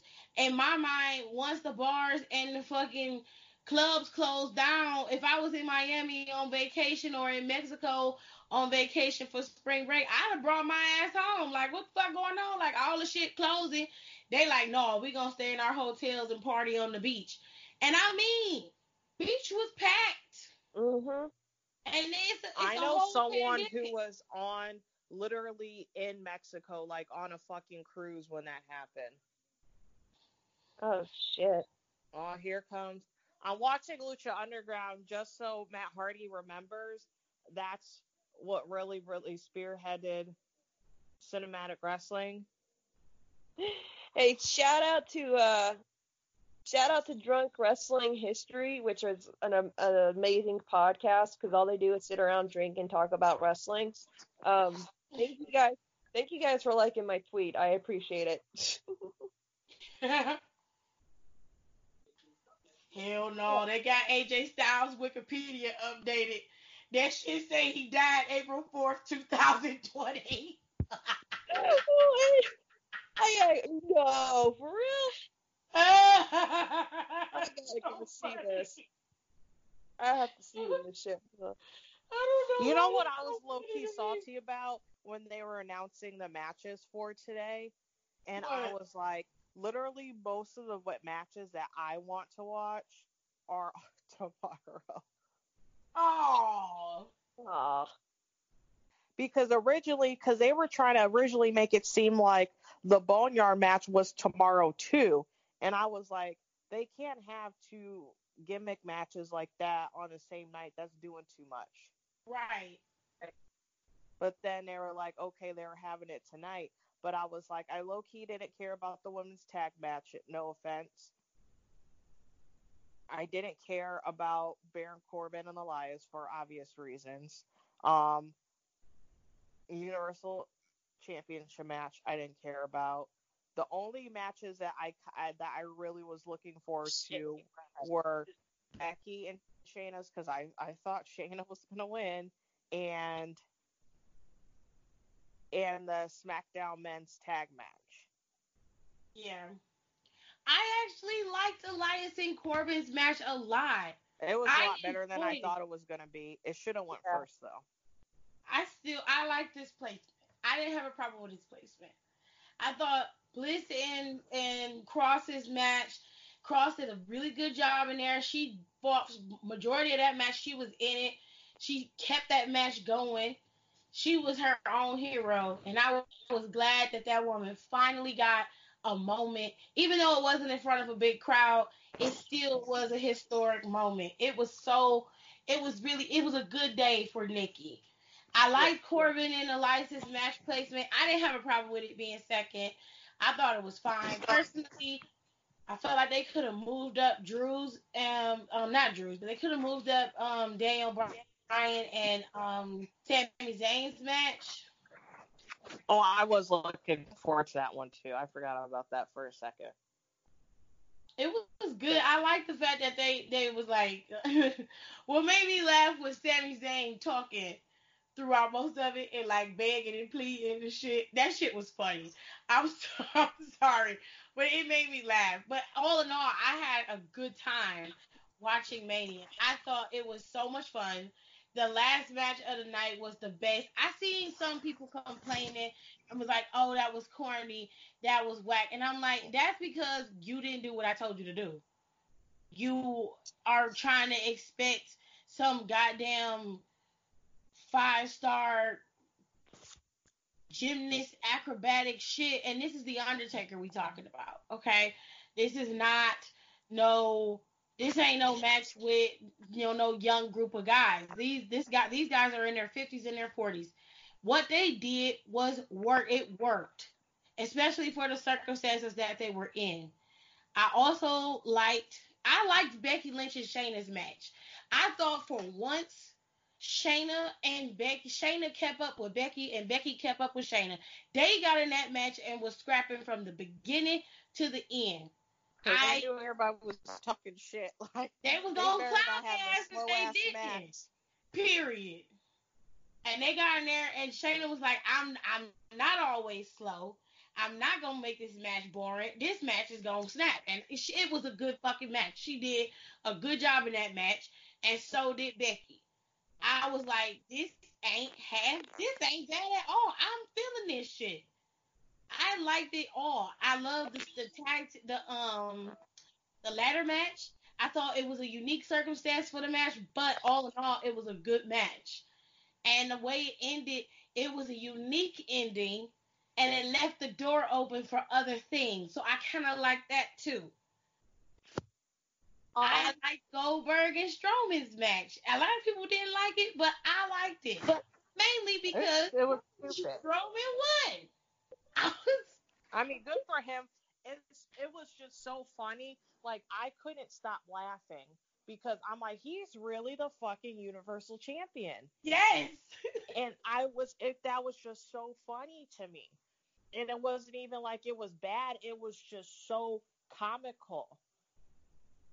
And you know what? It was really funny when it was like the Becky and the Shayna match. I said, could you imagine how fucking mad people would have been if they saw this in real life? Oh yeah.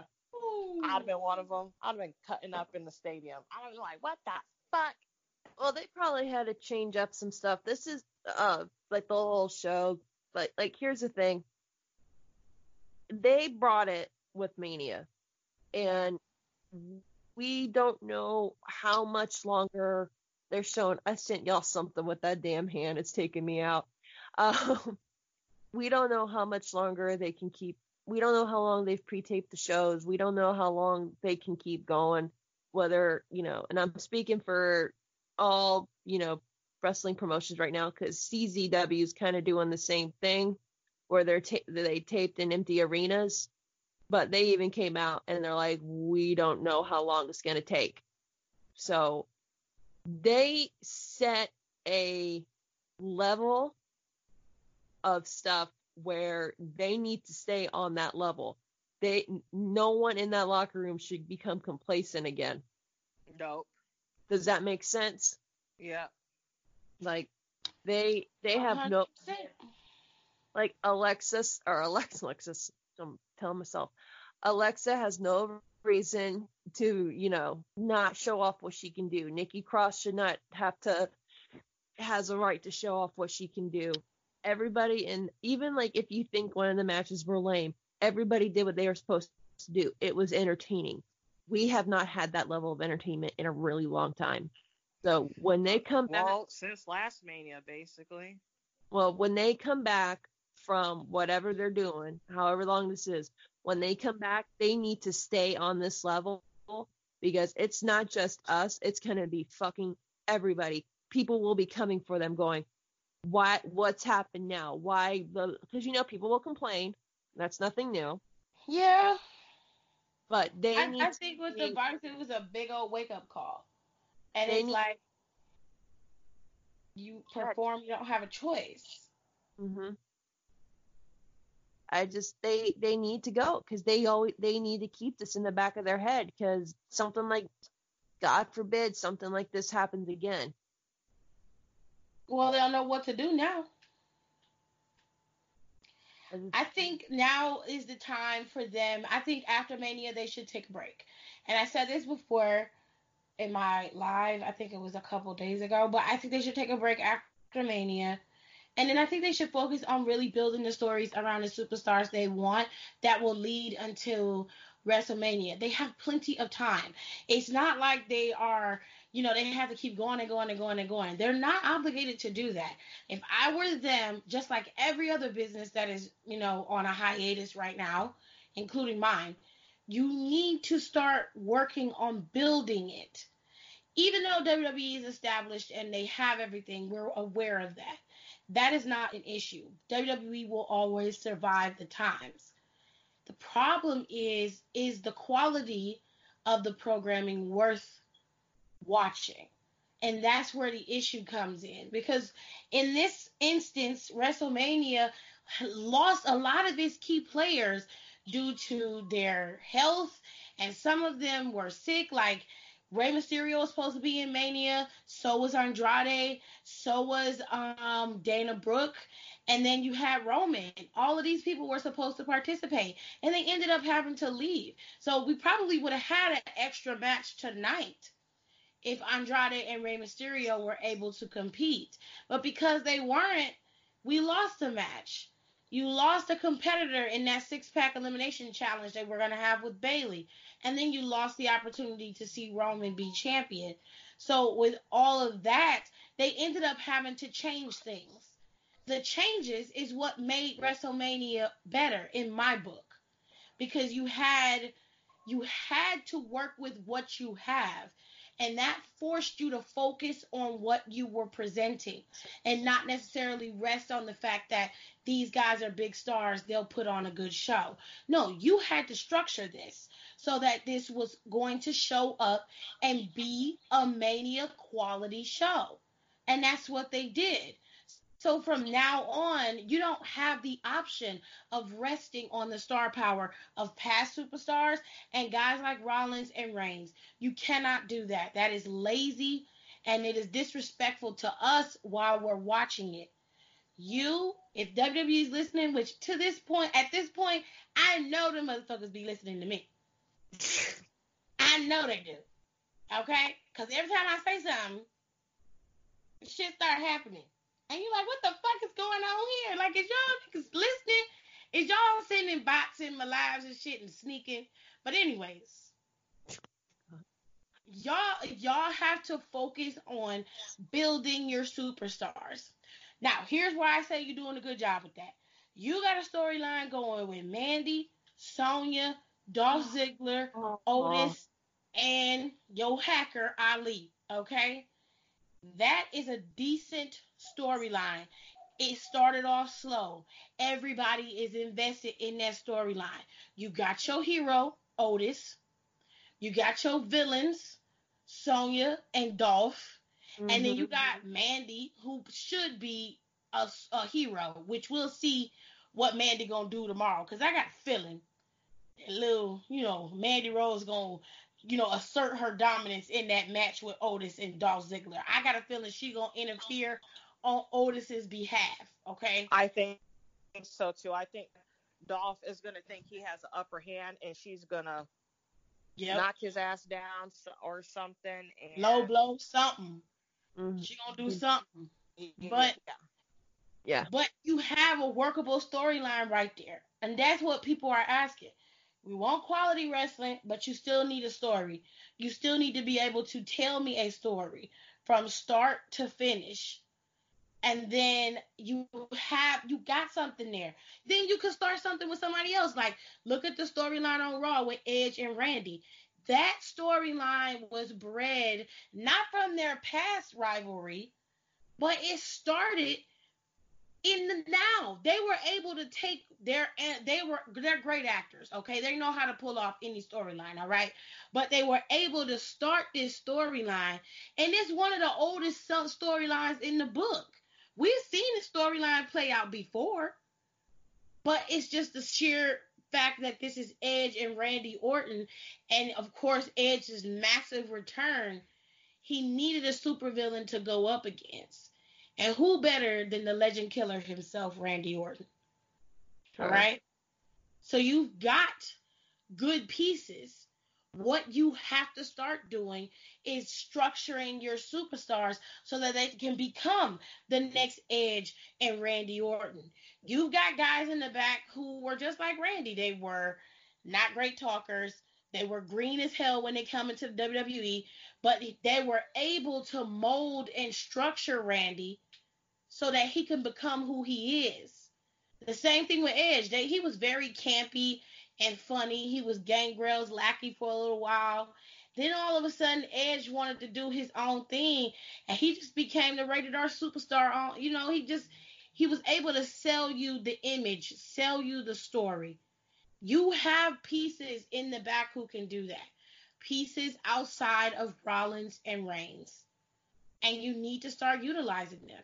Now is the time for you to start helping to build the superstars of tomorrow. You already have them set in place. You have Kevin Owens. You have Sami Zayn.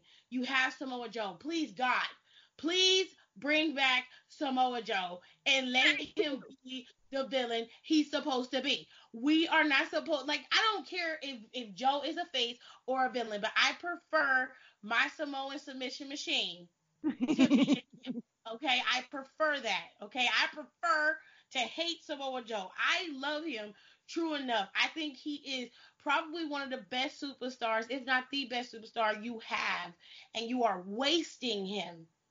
You're not using him. They're coming out of your mouth right now. They need him. They need him. They did not utilize Drew properly, which is why a lot of people don't have a lot of faith in him. But Drew is very capable. And I think if they hadn't started out with this bullshit with him being Baron Corbin's bitch of all things. Thank you. If they hadn't have done that and let Drew be the Scottish psychopath like they claimed, we wouldn't have this problem. You wouldn't have people doubting what Drew is capable of. So I implore WWE to please just utilize the downtime that we all have. Nobody is at the headquarters right now. You're all secluded and quarantined at home. So use that time to start working on your superstars. Use Zoom, Skype, fucking bitch, use whatever. They got all types of damn apps. You Google Hangout if you want to use something ignorant. Use something. Talk to your superstars. Create your scripts and storylines. Get them to make sure they have what they need. They could be 4 months ahead by the time we are able to go back to normal life. Y'all can have WrestleMania for next year planned out by now. Mm-hmm. It could be done. So just do it. And stop wasting time. You have the time now. Do it. You are able to pull this WrestleMania out your ass, because I'm going to be honest, I did not have a lot of faith. No. I think, and to go off of what you're saying, I think they're seeing there are going to be people who are going to be negative Nancy's about this, and especially about certain aspects of this. But I think they're going to look at the general positive this, because this is not only this is going to get a lot of mainstream attention. Correct. Because the first time ever this was on Fight TV. Yep. Really? Yes. Yes, it was. And also, like, literally specifically Boneyard match was trending for a while. For at least it was on Fox's app too. Yes, and for the first time you get on Fox's app. So you can get on Fox app and you can get it on Fight TV, along with ordering it pay-per-view if you have cable or satellite and the network. I'm sure they gained a lot of new fans off of this. It's the only sports thing that was on TV. So I think they're using this as an experiment, because also, you know how they were talking about maybe making WrestleMania 2 nights? They've also been talking about this.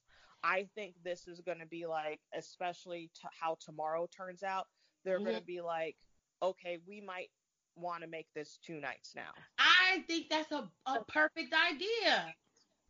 I'm down for 2 nights of Mania, because to be honest, we'd probably still be watching it right now, or we like this time tomorrow or Monday morning or whatever the fuck you want to call it.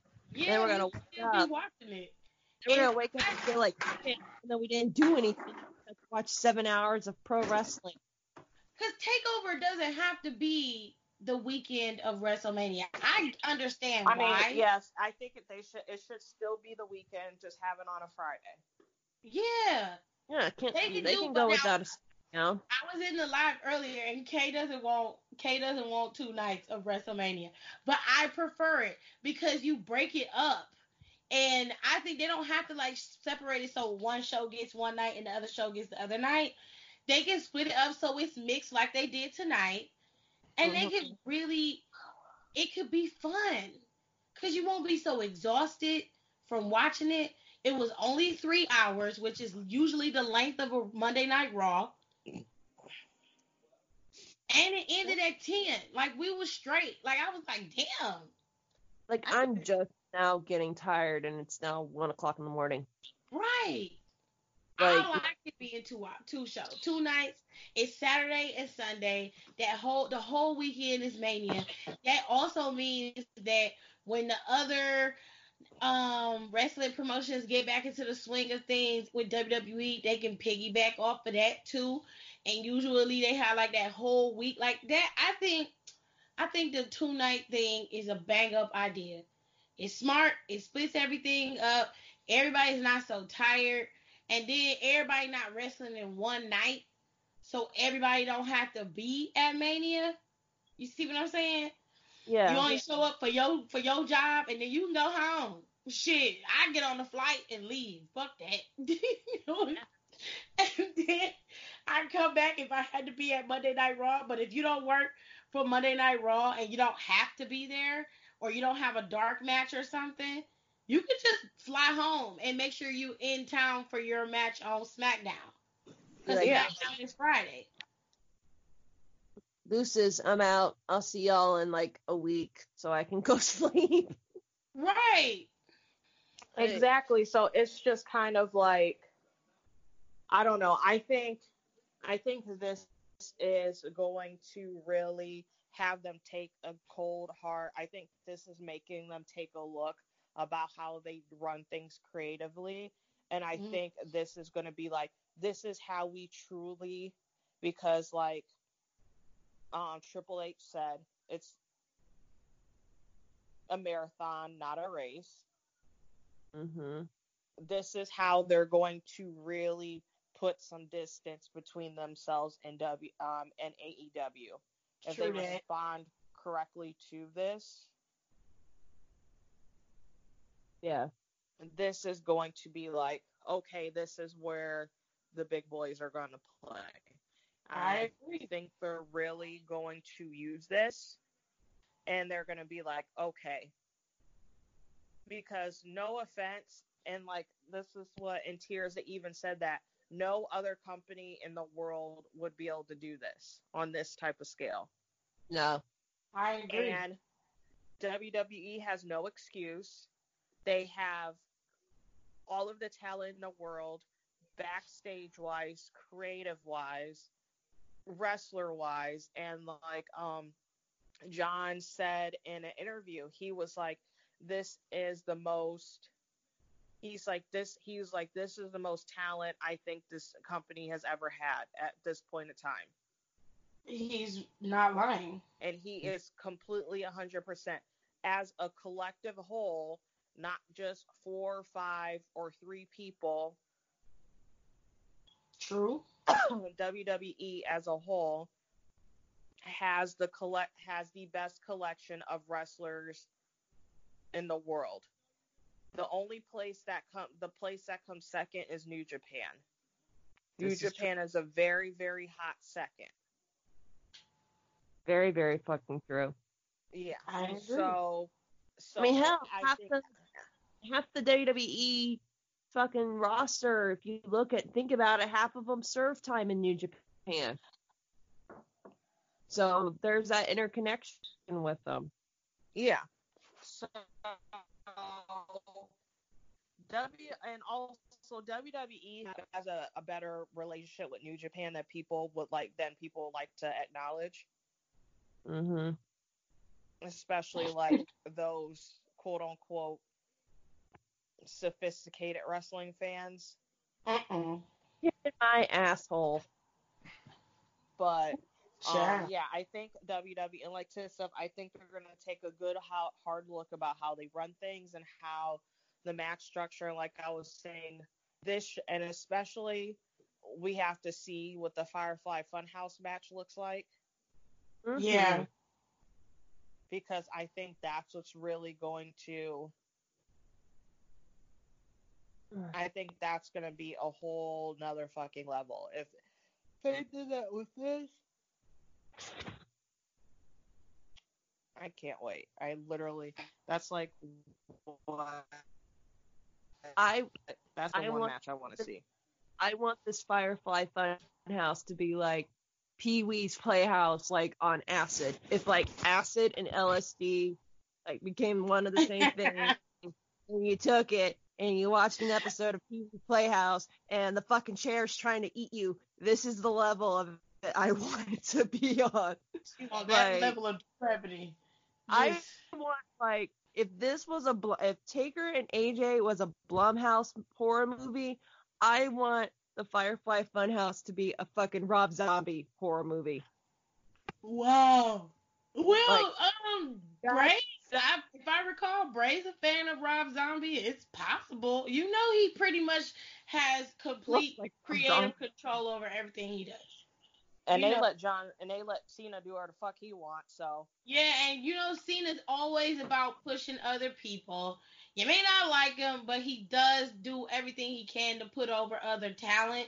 So if he's a part of this is whatever Bray Wyatt can dream up, and it is possible within reason, they're going to do it. Because they need it to make sure WrestleMania pops off the way it does.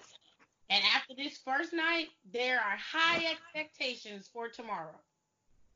Just think about it. Like, fuck, I'm having, like, House of a Thousand Corpses and fucking, all his, like, I'm just thinking of, like, all the movies. I'm just imagining. Did you ever see It Too? Nope. I don't like clowns. Fuck a clown. I don't do clowns. Never mind. I ain't even seen the first one. I can't do it. Did you see, like, Birds of Prey? Yes. Okay, like the scene where they're, like, in like Harley's hideout or whatever, and, like, they have that whole fight sequence in there. Oh, that trippy ass, like. Yes, I think it's gonna be like that, but like on crack, and it's gonna be like very dark. Did you say crack? Yeah. I can't. Like that's what I'm imagining. I'm imagining something like that, but obviously more like carnival-y, because it's like with the puppets and it'd be a lot more sinister. No, like I could do a dark. What to expect? I'm not dark enough. Plus, I'm truly scary when it comes to that kind of shit. Y'all know that. I don't give a fuck. I'm scary. You can't even watch Lucha Underground matches without screaming, so I don't want. Just because I'm squeamish and I'm a little bit scary, don't mean nothing. Just because I'm normal and y'all like sitting up watching people die, that's fine. You can do that, but I prefer my people to be alive. She prefers her people to be alive, apparently. When they win matches, okay? I prefer that. I don't like seeing a lot of blood. That's just not my thing. And I don't do clowns. I don't like clowns. I don't understand why in it the manifestation had to be a clown. I understood it was to attract children. But I don't like clowns, yo. I don't like that shit. You can cut this out, Tiff, but Keelan left the chat. Why? Because he's a little bitch. Oh. Am I lying?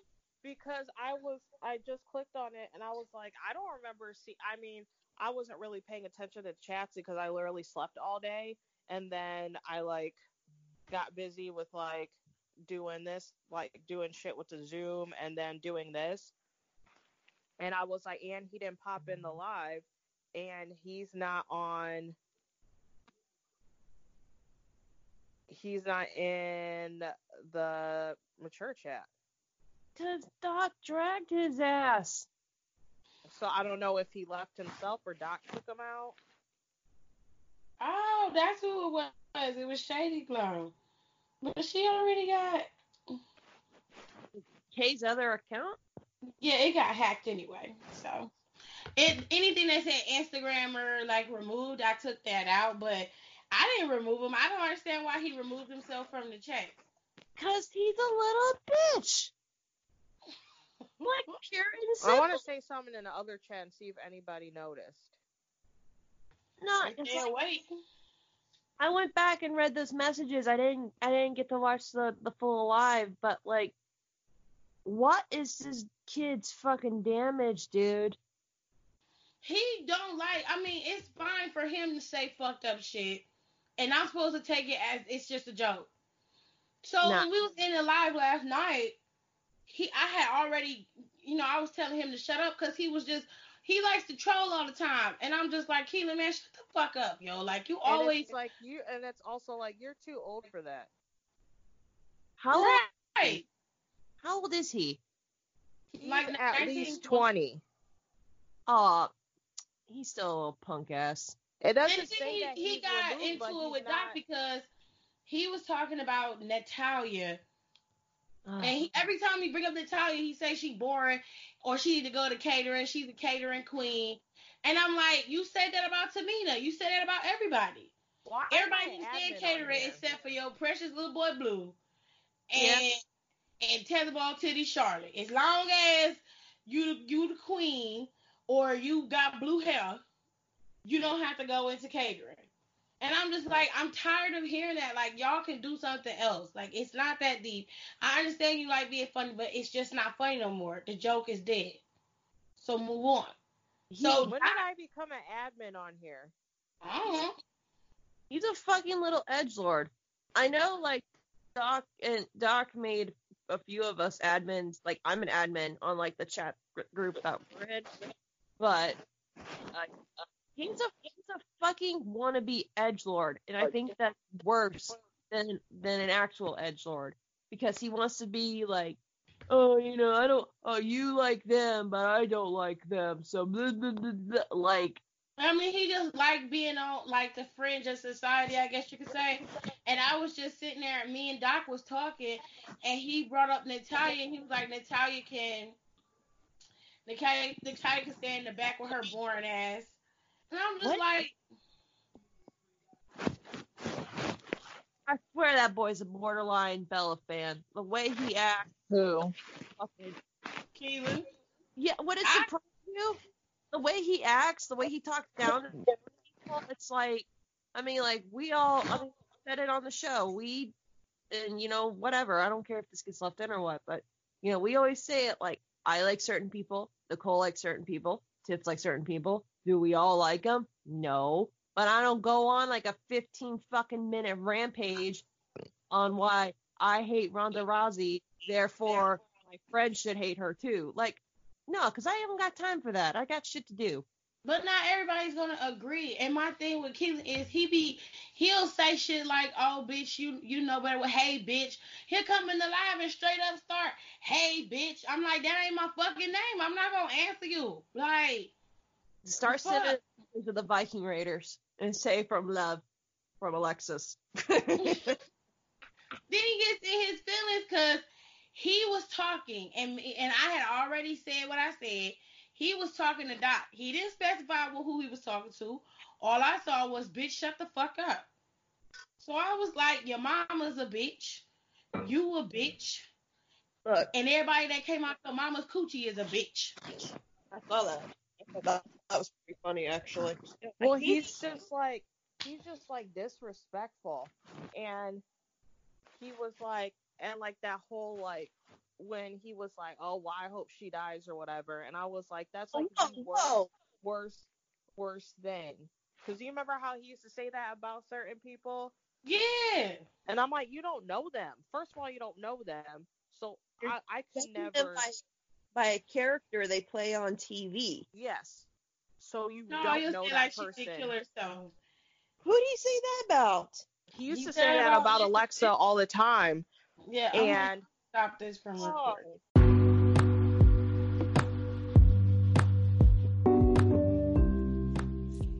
How are you liking the podcast so far? I hope you guys are enjoying it. If you have a topic that you think we should be discussing on Down for the Count, don't hesitate to contact us. You can send us a voice message right here on the Anchor app, or you can hit us up on social media.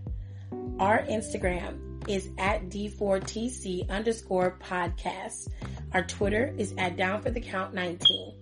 And we'll be looking forward to hearing from you. Thank you so much for listening, and I'll let you get back to the podcast.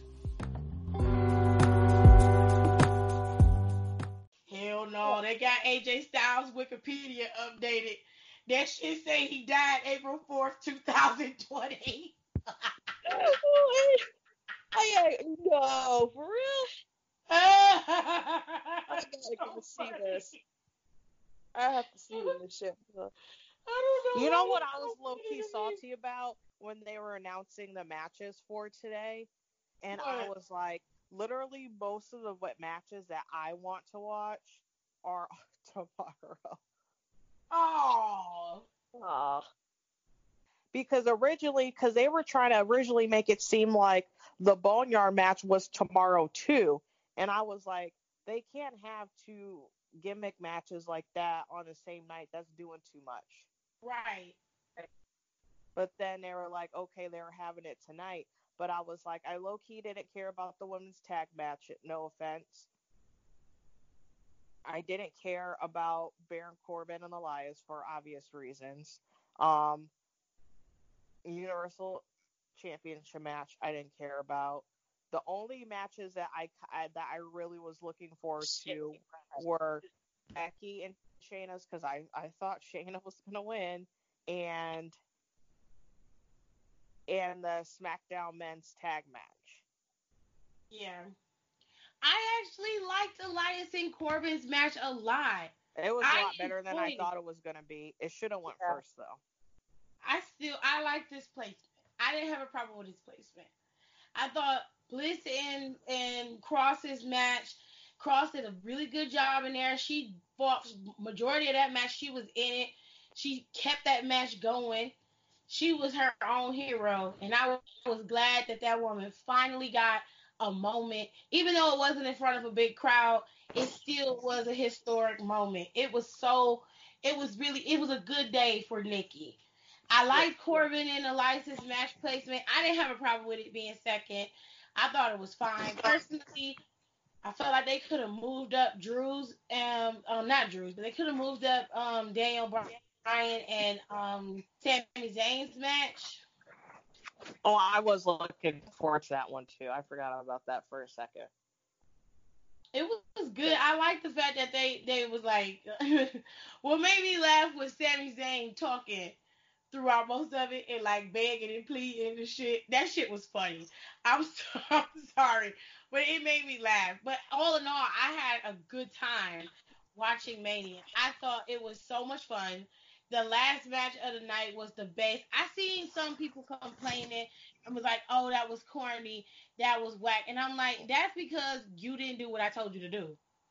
You are trying to expect some goddamn 5-star gymnast acrobatic shit, and this is the Undertaker we talking about, okay? This is not this ain't no match with no young group of guys. These guys are in their 50s and their 40s. What they did was work. It worked, especially for the circumstances that they were in. I liked Becky Lynch and Shayna's match. I thought for once Shayna kept up with Becky and Becky kept up with Shayna. They got in that match and was scrapping from the beginning to the end. I knew everybody was talking shit. Like they was on clown ass if they didn't. Period. And they got in there and Shayna was like, I'm not always slow. I'm not gonna make this match boring. This match is gonna snap, and it was a good fucking match. She did a good job in that match, and so did Becky. I was like, this ain't bad at all. I'm feeling this shit. I liked it all. I love the ladder match. I thought it was a unique circumstance for the match, but all in all, it was a good match. And the way it ended, it was a unique ending, and it left the door open for other things. So I kind of like that too. I liked Goldberg and Strowman's match. A lot of people didn't like it, but I liked it. Mainly because it was stupid. Strowman won. I mean, good for him. It was just so funny. Like, I couldn't stop laughing because I'm like, he's really the fucking Universal Champion. Yes. And that was just so funny to me. And it wasn't even like it was bad. It was just so comical. And you know what? It was really funny when it was like the Becky and the Shayna match. I said, could you imagine how fucking mad people would have been if they saw this in real life? Oh yeah. Ooh. I'd have been one of them. I'd have been cutting up in the stadium. I'd have been like, what the fuck? Well, they probably had to change up some stuff. This is like the whole show. But like, here's the thing.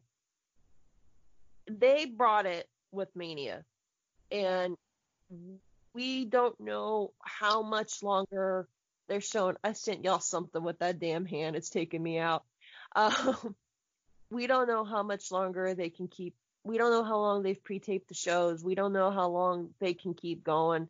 Whether, and I'm speaking for all, wrestling promotions right now, because CZW is kind of doing the same thing where they taped in empty arenas, but they even came out and they're like, we don't know how long it's going to take.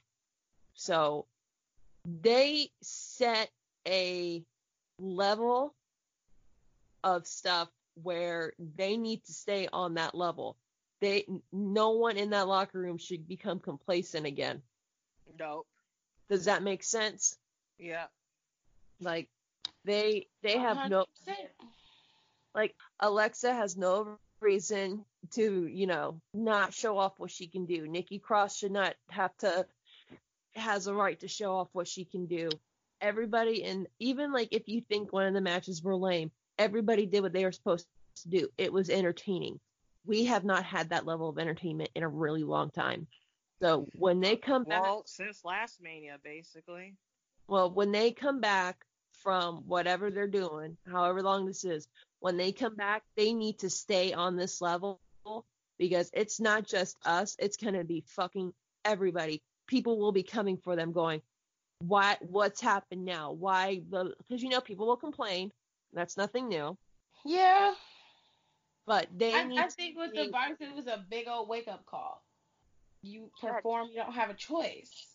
Mm-hmm. They need to go, because they need to keep this in the back of their head, because something like, God forbid, something like this happens again. Well, they'll know what to do now. I think now is the time for them. I think after Mania, they should take a break. And I said this before in my live, I think it was a couple days ago, but I think they should take a break after Mania. And then I think they should focus on really building the stories around the superstars they want that will lead until WrestleMania. They have plenty of time. It's not like they are, they have to keep going and going and going and going. They're not obligated to do that. If I were them, just like every other business that is, on a hiatus right now, including mine, you need to start working on building it. Even though WWE is established and they have everything, we're aware of that. That is not an issue. WWE will always survive the times. The problem is the quality of the programming worth watching? And that's where the issue comes in. Because in this instance, WrestleMania lost a lot of its key players due to their health, and some of them were sick, like Rey Mysterio was supposed to be in Mania, so was Andrade, so was Dana Brooke, and then you had Roman. All of these people were supposed to participate, and they ended up having to leave. So we probably would have had an extra match tonight if Andrade and Rey Mysterio were able to compete. But because they weren't, we lost the match. You lost a competitor in that six-pack elimination challenge they were going to have with Bayley. And then you lost the opportunity to see Roman be champion. So with all of that, they ended up having to change things. The changes is what made WrestleMania better in my book. Because you had to work with what you have. And that forced you to focus on what you were presenting and not necessarily rest on the fact that these guys are big stars, they'll put on a good show. No, you had to structure this so that this was going to show up and be a Mania quality show. And that's what they did. So from now on, you don't have the option of resting on the star power of past superstars and guys like Rollins and Reigns. You cannot do that. That is lazy, and it is disrespectful to us while we're watching it. If WWE is listening, y'all have to focus on building your superstars. Now, here's why I say you're doing a good job with that. You got a storyline going with Mandy, Sonya, Dolph Ziggler, Otis, and your hacker Ali. Okay, that is a decent storyline. It started off slow. Everybody is invested in that storyline. You got your hero, Otis. You got your villains, Sonya and Dolph.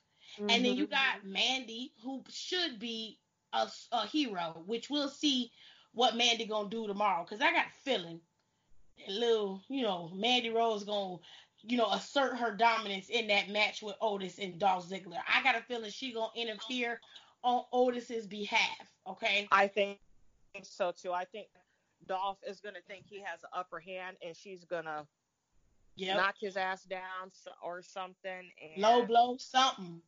Mm-hmm. She gonna do something. But But you have a workable storyline right there, and that's what people are asking. We want quality wrestling, but you still need a story. You still need to be able to tell me a story from start to finish. And then you got something there. Then you can start something with somebody else. Like, look at the storyline on Raw with Edge and Randy.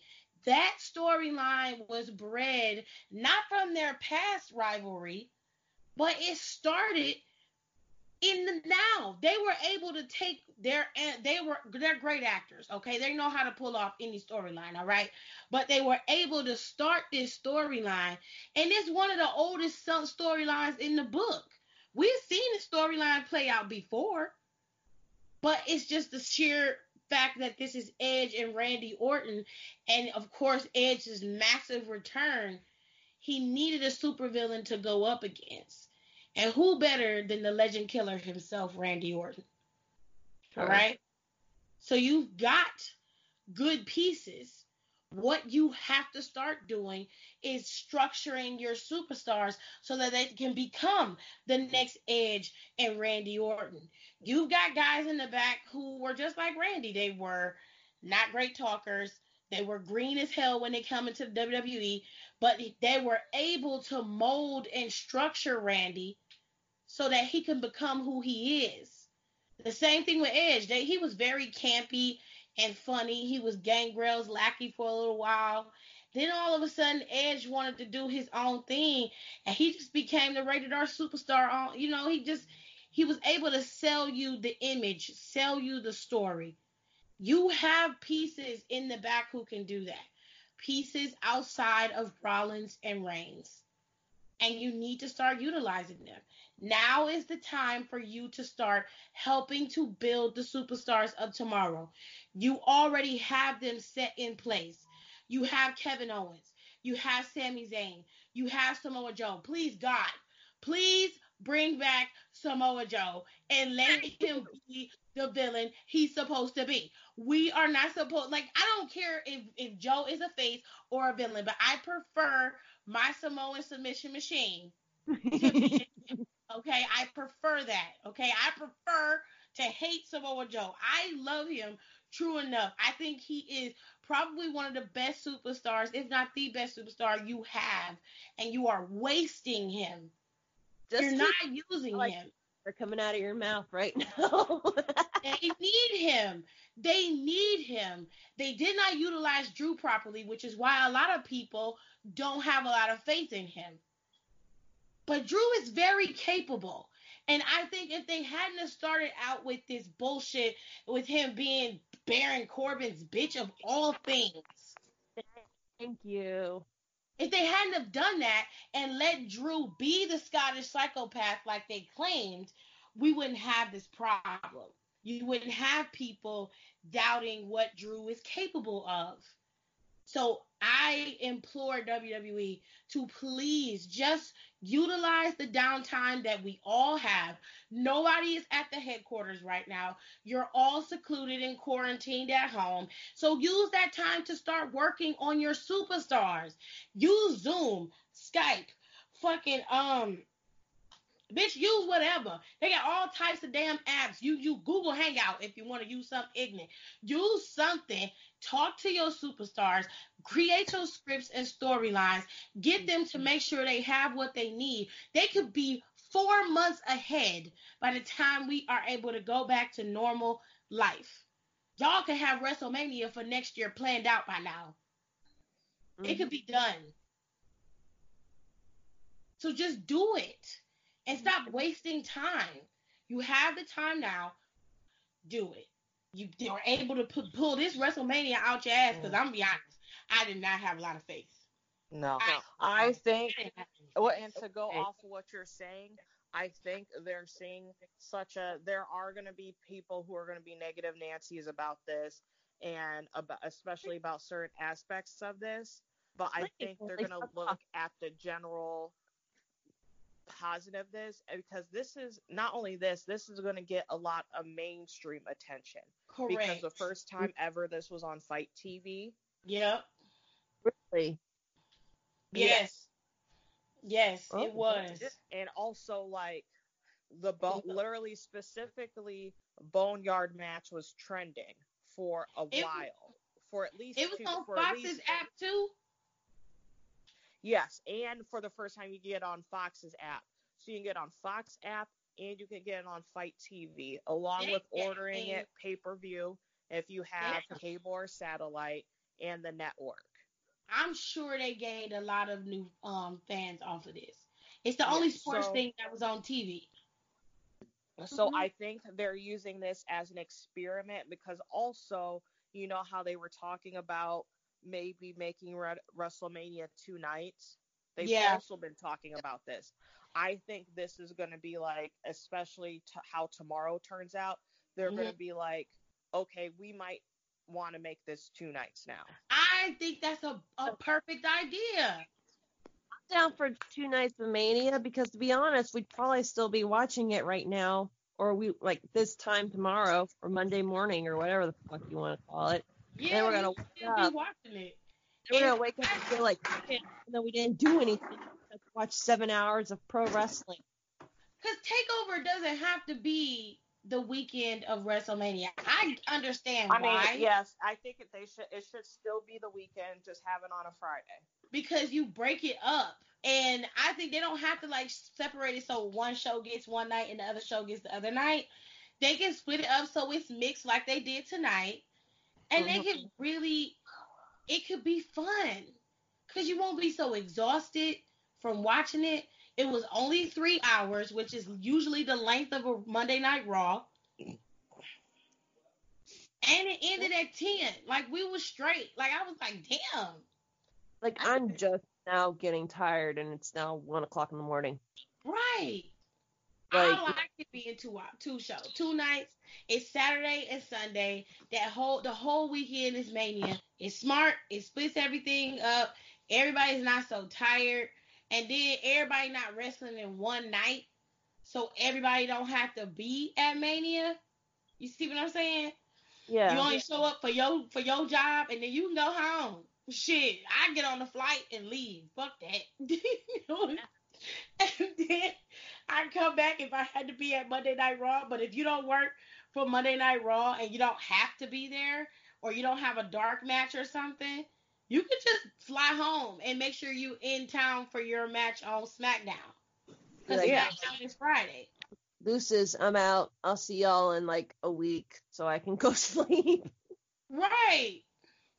Exactly. So it's just kind of like, I don't know. I think this is going to really have them take a cold hard. I think this is making them take a look about how they run things creatively.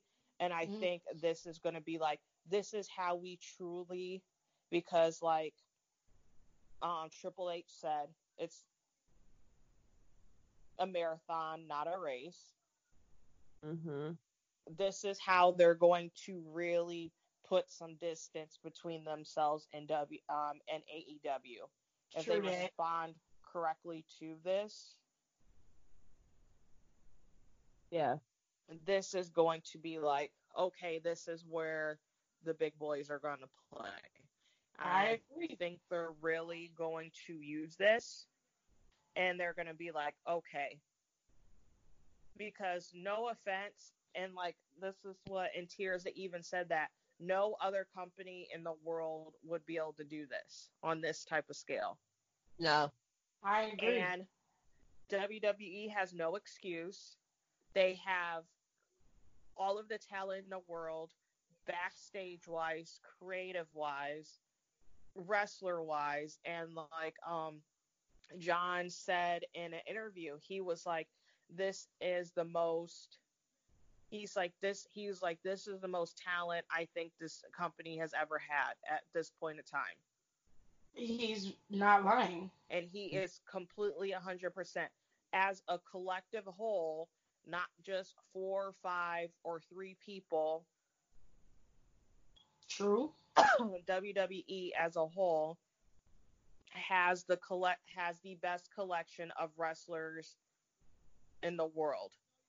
The only place that comes second is New Japan. New Japan is a very, very hot second. Very, very fucking true. Yeah. I agree. So I mean, hell, half the WWE fucking roster, if you think about it, half of them serve time in New Japan. So there's that interconnection with them. Yeah. So WWE has a better relationship with New Japan than people like to acknowledge. Mm-hmm.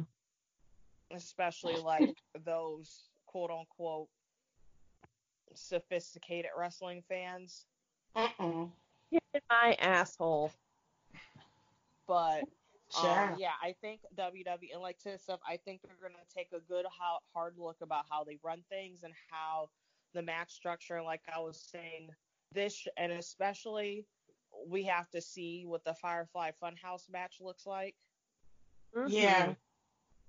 I think that's gonna be a whole nother fucking level. I can't wait. That's the one match I want to see. I want this Firefly Funhouse to be like Pee-wee's Playhouse, like on acid. If like acid and LSD like became one of the same thing, and you took it and you watched an episode of Pee-wee's Playhouse and the fucking chair's trying to eat you, this is the level of it I want it to be on. That level of depravity. I want like if Taker and AJ was a Blumhouse horror movie, I want the Firefly Funhouse to be a fucking Rob Zombie horror movie. Wow. Well, Bray, if I recall, Bray's a fan of Rob Zombie. It's possible. You know, he pretty much has complete creative control over everything he does. And they let Cena do whatever the fuck he wants, so. Yeah, and you know, Cena's always about pushing other people. You may not like him, but he does do everything he can to put over other talent. So if he's a part of this is whatever Bray Wyatt can dream up, and it is possible within reason, they're going to do it. Because they need it to make sure WrestleMania pops off the way it does. And after this first night, there are high expectations for tomorrow. Just think about it. Like, fuck. I'm having, like, House of 1,000 Corpses and fucking, all his, like, I'm just thinking of, like, all the movies. I'm just imagining. Did you ever see It Too? Nope. I don't like clowns. Fuck a clown. I don't do clowns. Never mind. I ain't even seen the first one. I can't do it. Did you see like Birds of Prey? Yes.